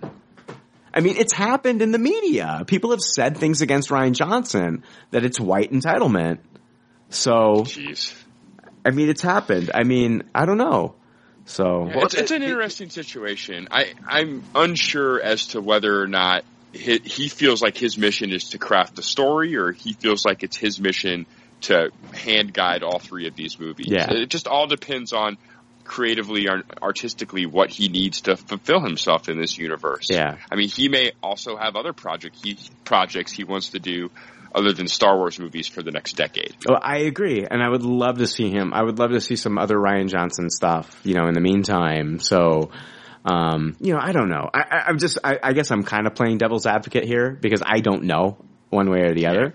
He just seems kind of like the perfect architect guy anyway. It's like he has such big and bold ideas in all his different sci-fi that he does feel like kind of that concept guy to me. And I don't know. I feel like that could work where he comes up with this great trilogy concept and then we pass the reins. And I feel like he would be satisfied with that too. No, I see. I kind of feel like, you know, you've got your Kathleen Kennedy, who's kind of like your Kevin Feige in this a little bit, but I feel like he would be the better Kevin Feige, or at least maybe even the better James Gunn, because like they're going to give James Gunn pretty much control of the cosmic universe in the MCU. And you know, I don't know. I feel like. Are you seeing this as control though? Because in some ways it is, and in some ways it isn't, right? I think I mean this trilogy is 100% his. Yeah, but he's conceiving the whole trilogy of the Star Wars universe, right? Like it's. The episode 10 is he guiding that? No. That's episode 10? No, that's not what I'm saying. I'm saying like that's why I compared it to like James Gunn controlling just like the cosmic universe in Marvel, right? Because okay, I got you. He's controlling like this one separate section, and so I feel like you know he can hire much like Guardians though. Once that section becomes big and popular enough, the money's in putting that section into the other section. Mm-hmm. Yeah. So, you know. Yeah. We'll inevitably see, it will all combine if one is popular enough. Yeah, hopefully they don't feel like the pressure to do that if they don't have to. Right? Yeah, I guess a lot depends on the timeline that we're presented and whatever Johnson decides to do. Yeah, because we have if no that's idea. Even possible. Yeah. I think they also talked about, I mean, we're getting the Obi-Wan Kenobi movie. I think didn't they say production's going to start on that in early 2019? Yeah, I think that's right. That's official now, Obi-Wan? Yeah. Good shit. Let's see here. Mark Hamill talked with Entertainment Weekly about how he approached Luke when filming The Last Jedi. This is fucked up. A lot of actors do this, but we'll talk about it. He made up a whole backstory for Luke. Now, none of this is canon to the film, but here's his quotes. I wrote lots and lots of scenarios. I made notes that he fell in love with a woman who was a widow and had this young child. He left the Jedi to raise this young child and marry this woman. And the child got a hold of a lightsaber and accidentally killed himself. Whoa. And then he said, it's nothing to do with the story, but when I think about gun violence and you read these tragic stories of kids getting hold of their parents' guns and killing a sibling of it or themselves, I mean, I had to go really dark places to get to get where Luke needed to be for this story. And I'm not trying to make light of that or joke about that, but I just feel like, I don't know. It's like, is he just trying to bring, is he using this just to bring about gun awareness? Or is this like, I don't know. I mean, it's not canon. None of this is canon. This is just like this is like where he took his character in his own head to like, to give us like the performance that he's gonna give us in The Last Jedi. I don't know. This is just really dark and fucked up. You guys with me? Yeah, I'm sorry. I was really brainstorming the Luke stuff. Hamill's just such a hard read, right? Yeah. But we've heard so much now with the critics' blurbs about the movie, it's kind of even more mysterious about the direction of Luke, you know? Yeah, I mean, actors do this. Like, he wanted to know, like, what his character's been up to for the past 30 years, and, like, he knows a little bit, you know, there's a little bit in Bloodline, but, like, they haven't given him, like, the whole 30 years, so he had to, like, fill that himself as an actor. He had to, like, come to that with himself. So basically, he filled it with Luke fell in love with a young woman who had a young child, and that kid got a hold of his lightsaber and killed himself. So like all that scene where we see Luke and he's holding the lightsaber and he's got the end of it pointed at his face, like in A New Hope, that kid did that, but he turned it on and it went through the back of his goddamn head. So We got a dead kid on our hands here. Like, classic Star Wars. Yeah. What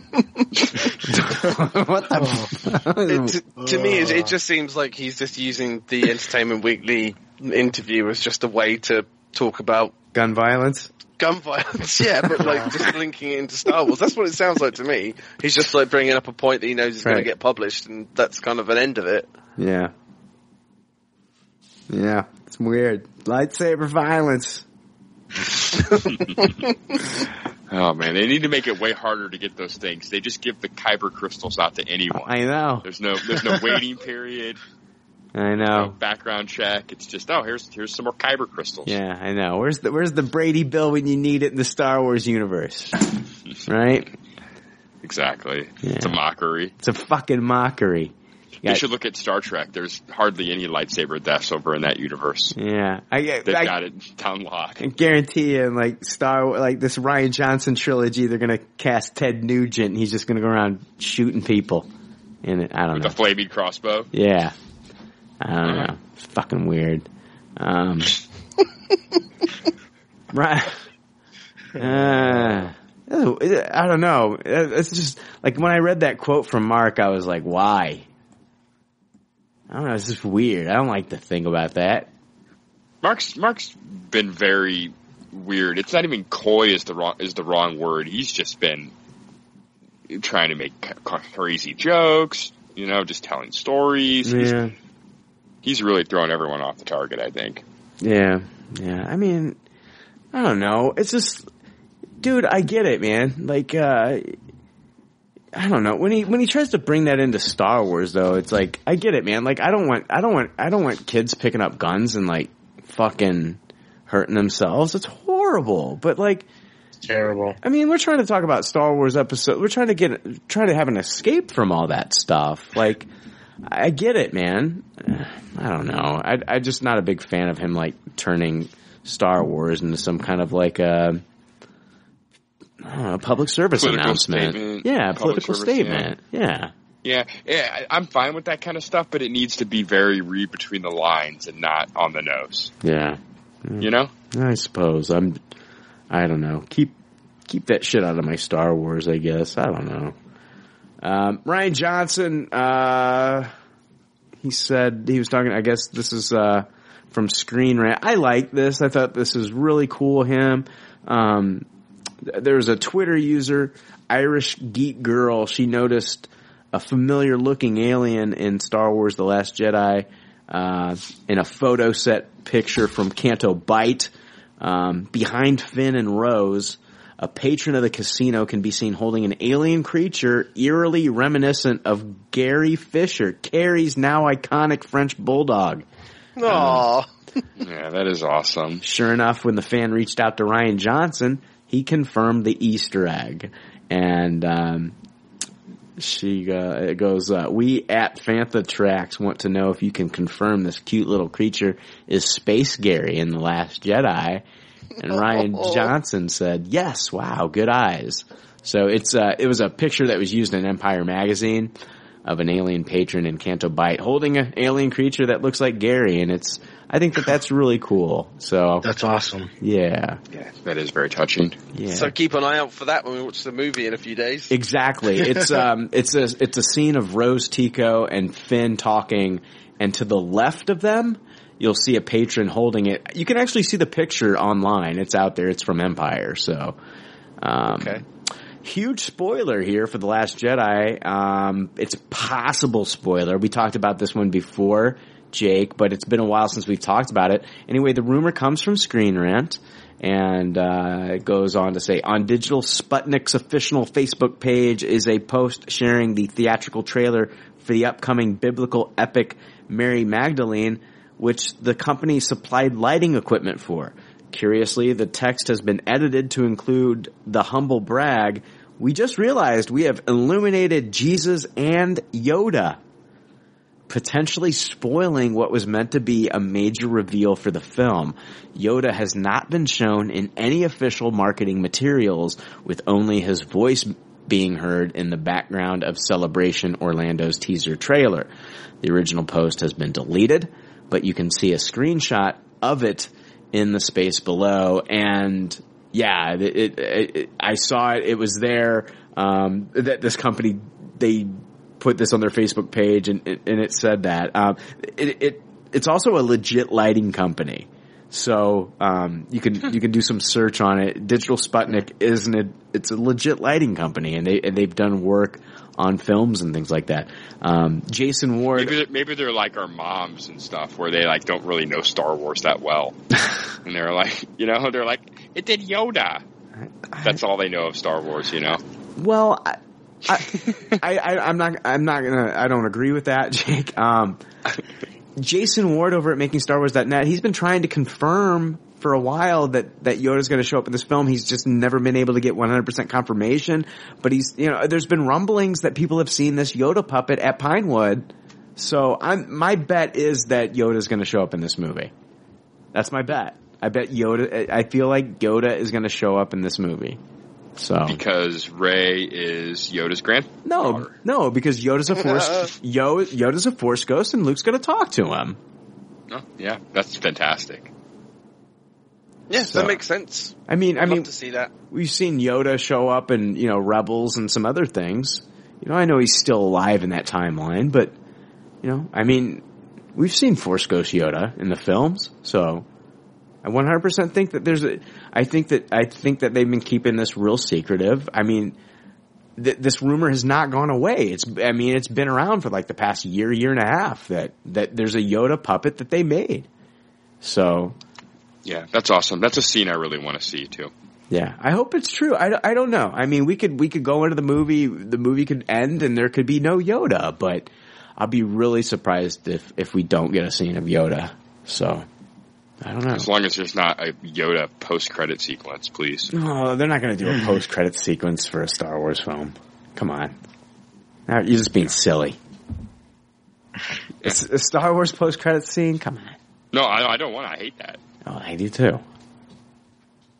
Last thing. Snoke is not a Sith. It was confirmed by Andy Serkis. That's all I got. That's it. End of the show. We're done.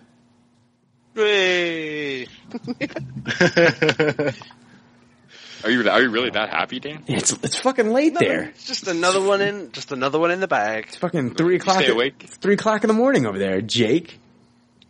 This is Dan's This is Dan's post credit scene. Dan, get your bouncer off of me. Wow. Jake, you're saying some stupid shit. All right, if you don't care, I don't care. What are you talking about? I'm lost. No, Me too. I don't know what he's talking about. I have no idea what's going on. I'm crazy. No. Where's I'm that happy mouse? too. I don't know why I'm busting Dan's chops. I was saying yay too. All right. Can you believe? I mean, when are you guys seeing Star Wars, by the way? Thursday at 9 Central. Our first showing is at 6. It's 9:15, I think. But it's that $30 fan event that I refuse to pay $30 for. I want to pay for it. Oh, you're crazy. No, I'm not. Part of me wants to go to that fan event, and then I'll just see it the second time with you. Yeah, if I was shitting money, then I would go. No, it's not shitting money. It's just like $30 that I won't use for something else. I just use it for the movie. But I probably won't do it. I'll probably just wait till 9. Wait the extra 3 hours. You hang out with us before the movie. We don't want you locked away watching the movie before us. Well, whatever. You act like we're going to be hanging out for 3 hours before the movie. Well, we're not. No, right? Oh. What are we doing? We haven't even planned it. We haven't planned it. We haven't even planned anything. I'm hanging out with someone. Yeah, I'm looking forward to the movie. I can't wait. Like by this time next week, we'd have seen it. We've seen it, man. I've probably have seen it 4 times by this time next week. Yep, it'll be all over. We can dissect what Yoda said at that point. No, you're shitting on my Yoda. It's gonna happen. I'm not shitting on it. I love it. It's happening. I never was shitting on it. I made a bad joke. Yeah. I'm not disputing that. Yeah. What about you, Clayton? Have you got your tickets all booked up and everything? Yeah, I'm seeing it Sunday morning because all the tickets are gone. Because I work at a movie theater, so I would usually get free tickets, but since Disney doesn't want that to happen for everyone, that's why. Yeah, we just need to give Disney control of more fucking shit, then, don't we? Jesus Christ! You work at the fucking movie theater and you can't see it till Sunday because Disney's a fucking asshole. Jesus. pretty much. Oh my God, that's ridiculous. That's just crazy. And oh my God. And what do they want? What do they want? Like 60% of the ticket sales? Yeah, something like that. God, it's awful because I work for a mom and pop theater. Yeah, and you've mentioned it on the podcast before. Yeah, it's like they're losing their money. Yep. Yeah. So. Yeah. If Disney was a woman, it would make you sign a prenup, right? And don't worry, ladies, you can flip it around and you can say if Disney was a man, he'd make you sign a prenup. I just had to say it that way because I'm a guy and I have a penis. I don't know. People get bent out of shape over shit, you know. Anyway. No, definitely. Yeah. I just, fuck you. I just, not you, Jake. I'm saying fuck you to anybody who had a problem with what I just said. I was telling our listeners that Ava DuVernay needs to direct a Star Wars film. And now, I don't know. Anyway, I've been drinking and I want to end this episode. I want it to end too. All right. Let's put this episode out of its misery. Clayton, Dan, thank you so much for joining us. Thank you. Yeah, thanks for having us, guys. Yeah, this episode sucked. This is No, it didn't. Yeah, it did, dude. It was pretty fantastic. Really? Shut the fuck up. You can see, that's the thing. Like, people think I say this just to say this. I legit think this episode fucking blew. You guys are out of your goddamn minds. It's garbage. I thought this one was pretty great. I thought this one and last week were both top-notch episodes. Ah, fuck. You gotta be out of your mind. PCL is back to firing on all cylinders. How? If the minute I tell you, the cylinders will stop, so we're just gonna leave it at that. Oh, man. All right. And, don't fix it. Okay, Mighty Mouse. What the fuck? All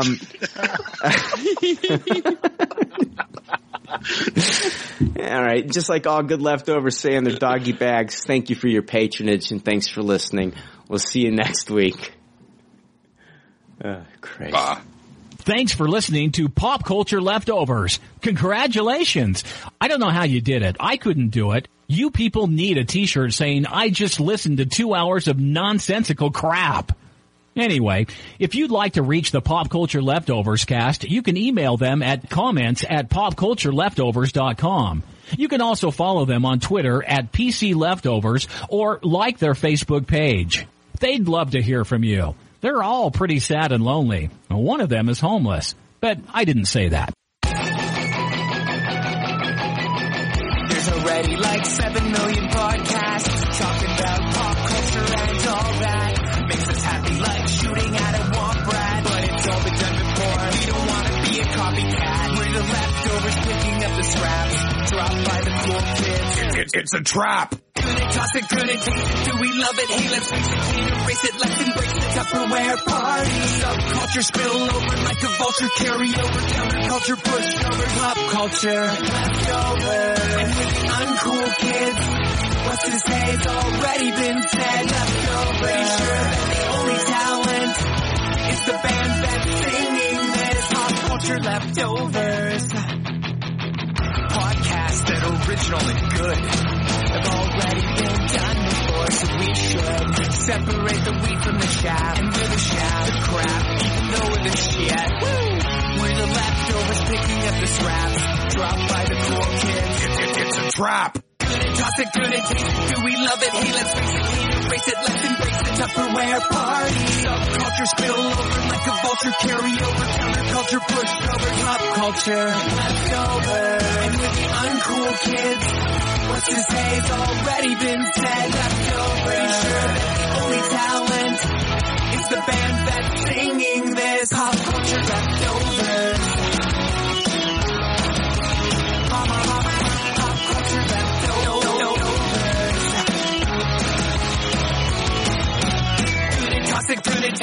we love it? Hey, let's face it, can't erase it. Let's embrace the Tupperware party. Subculture spill over like a vulture, carry over. Counterculture, pushovers, pop culture, leftovers. And we uncool kids, what's to say has already been said. Leftovers, the only talent is the band that's singing this. Pop culture leftovers.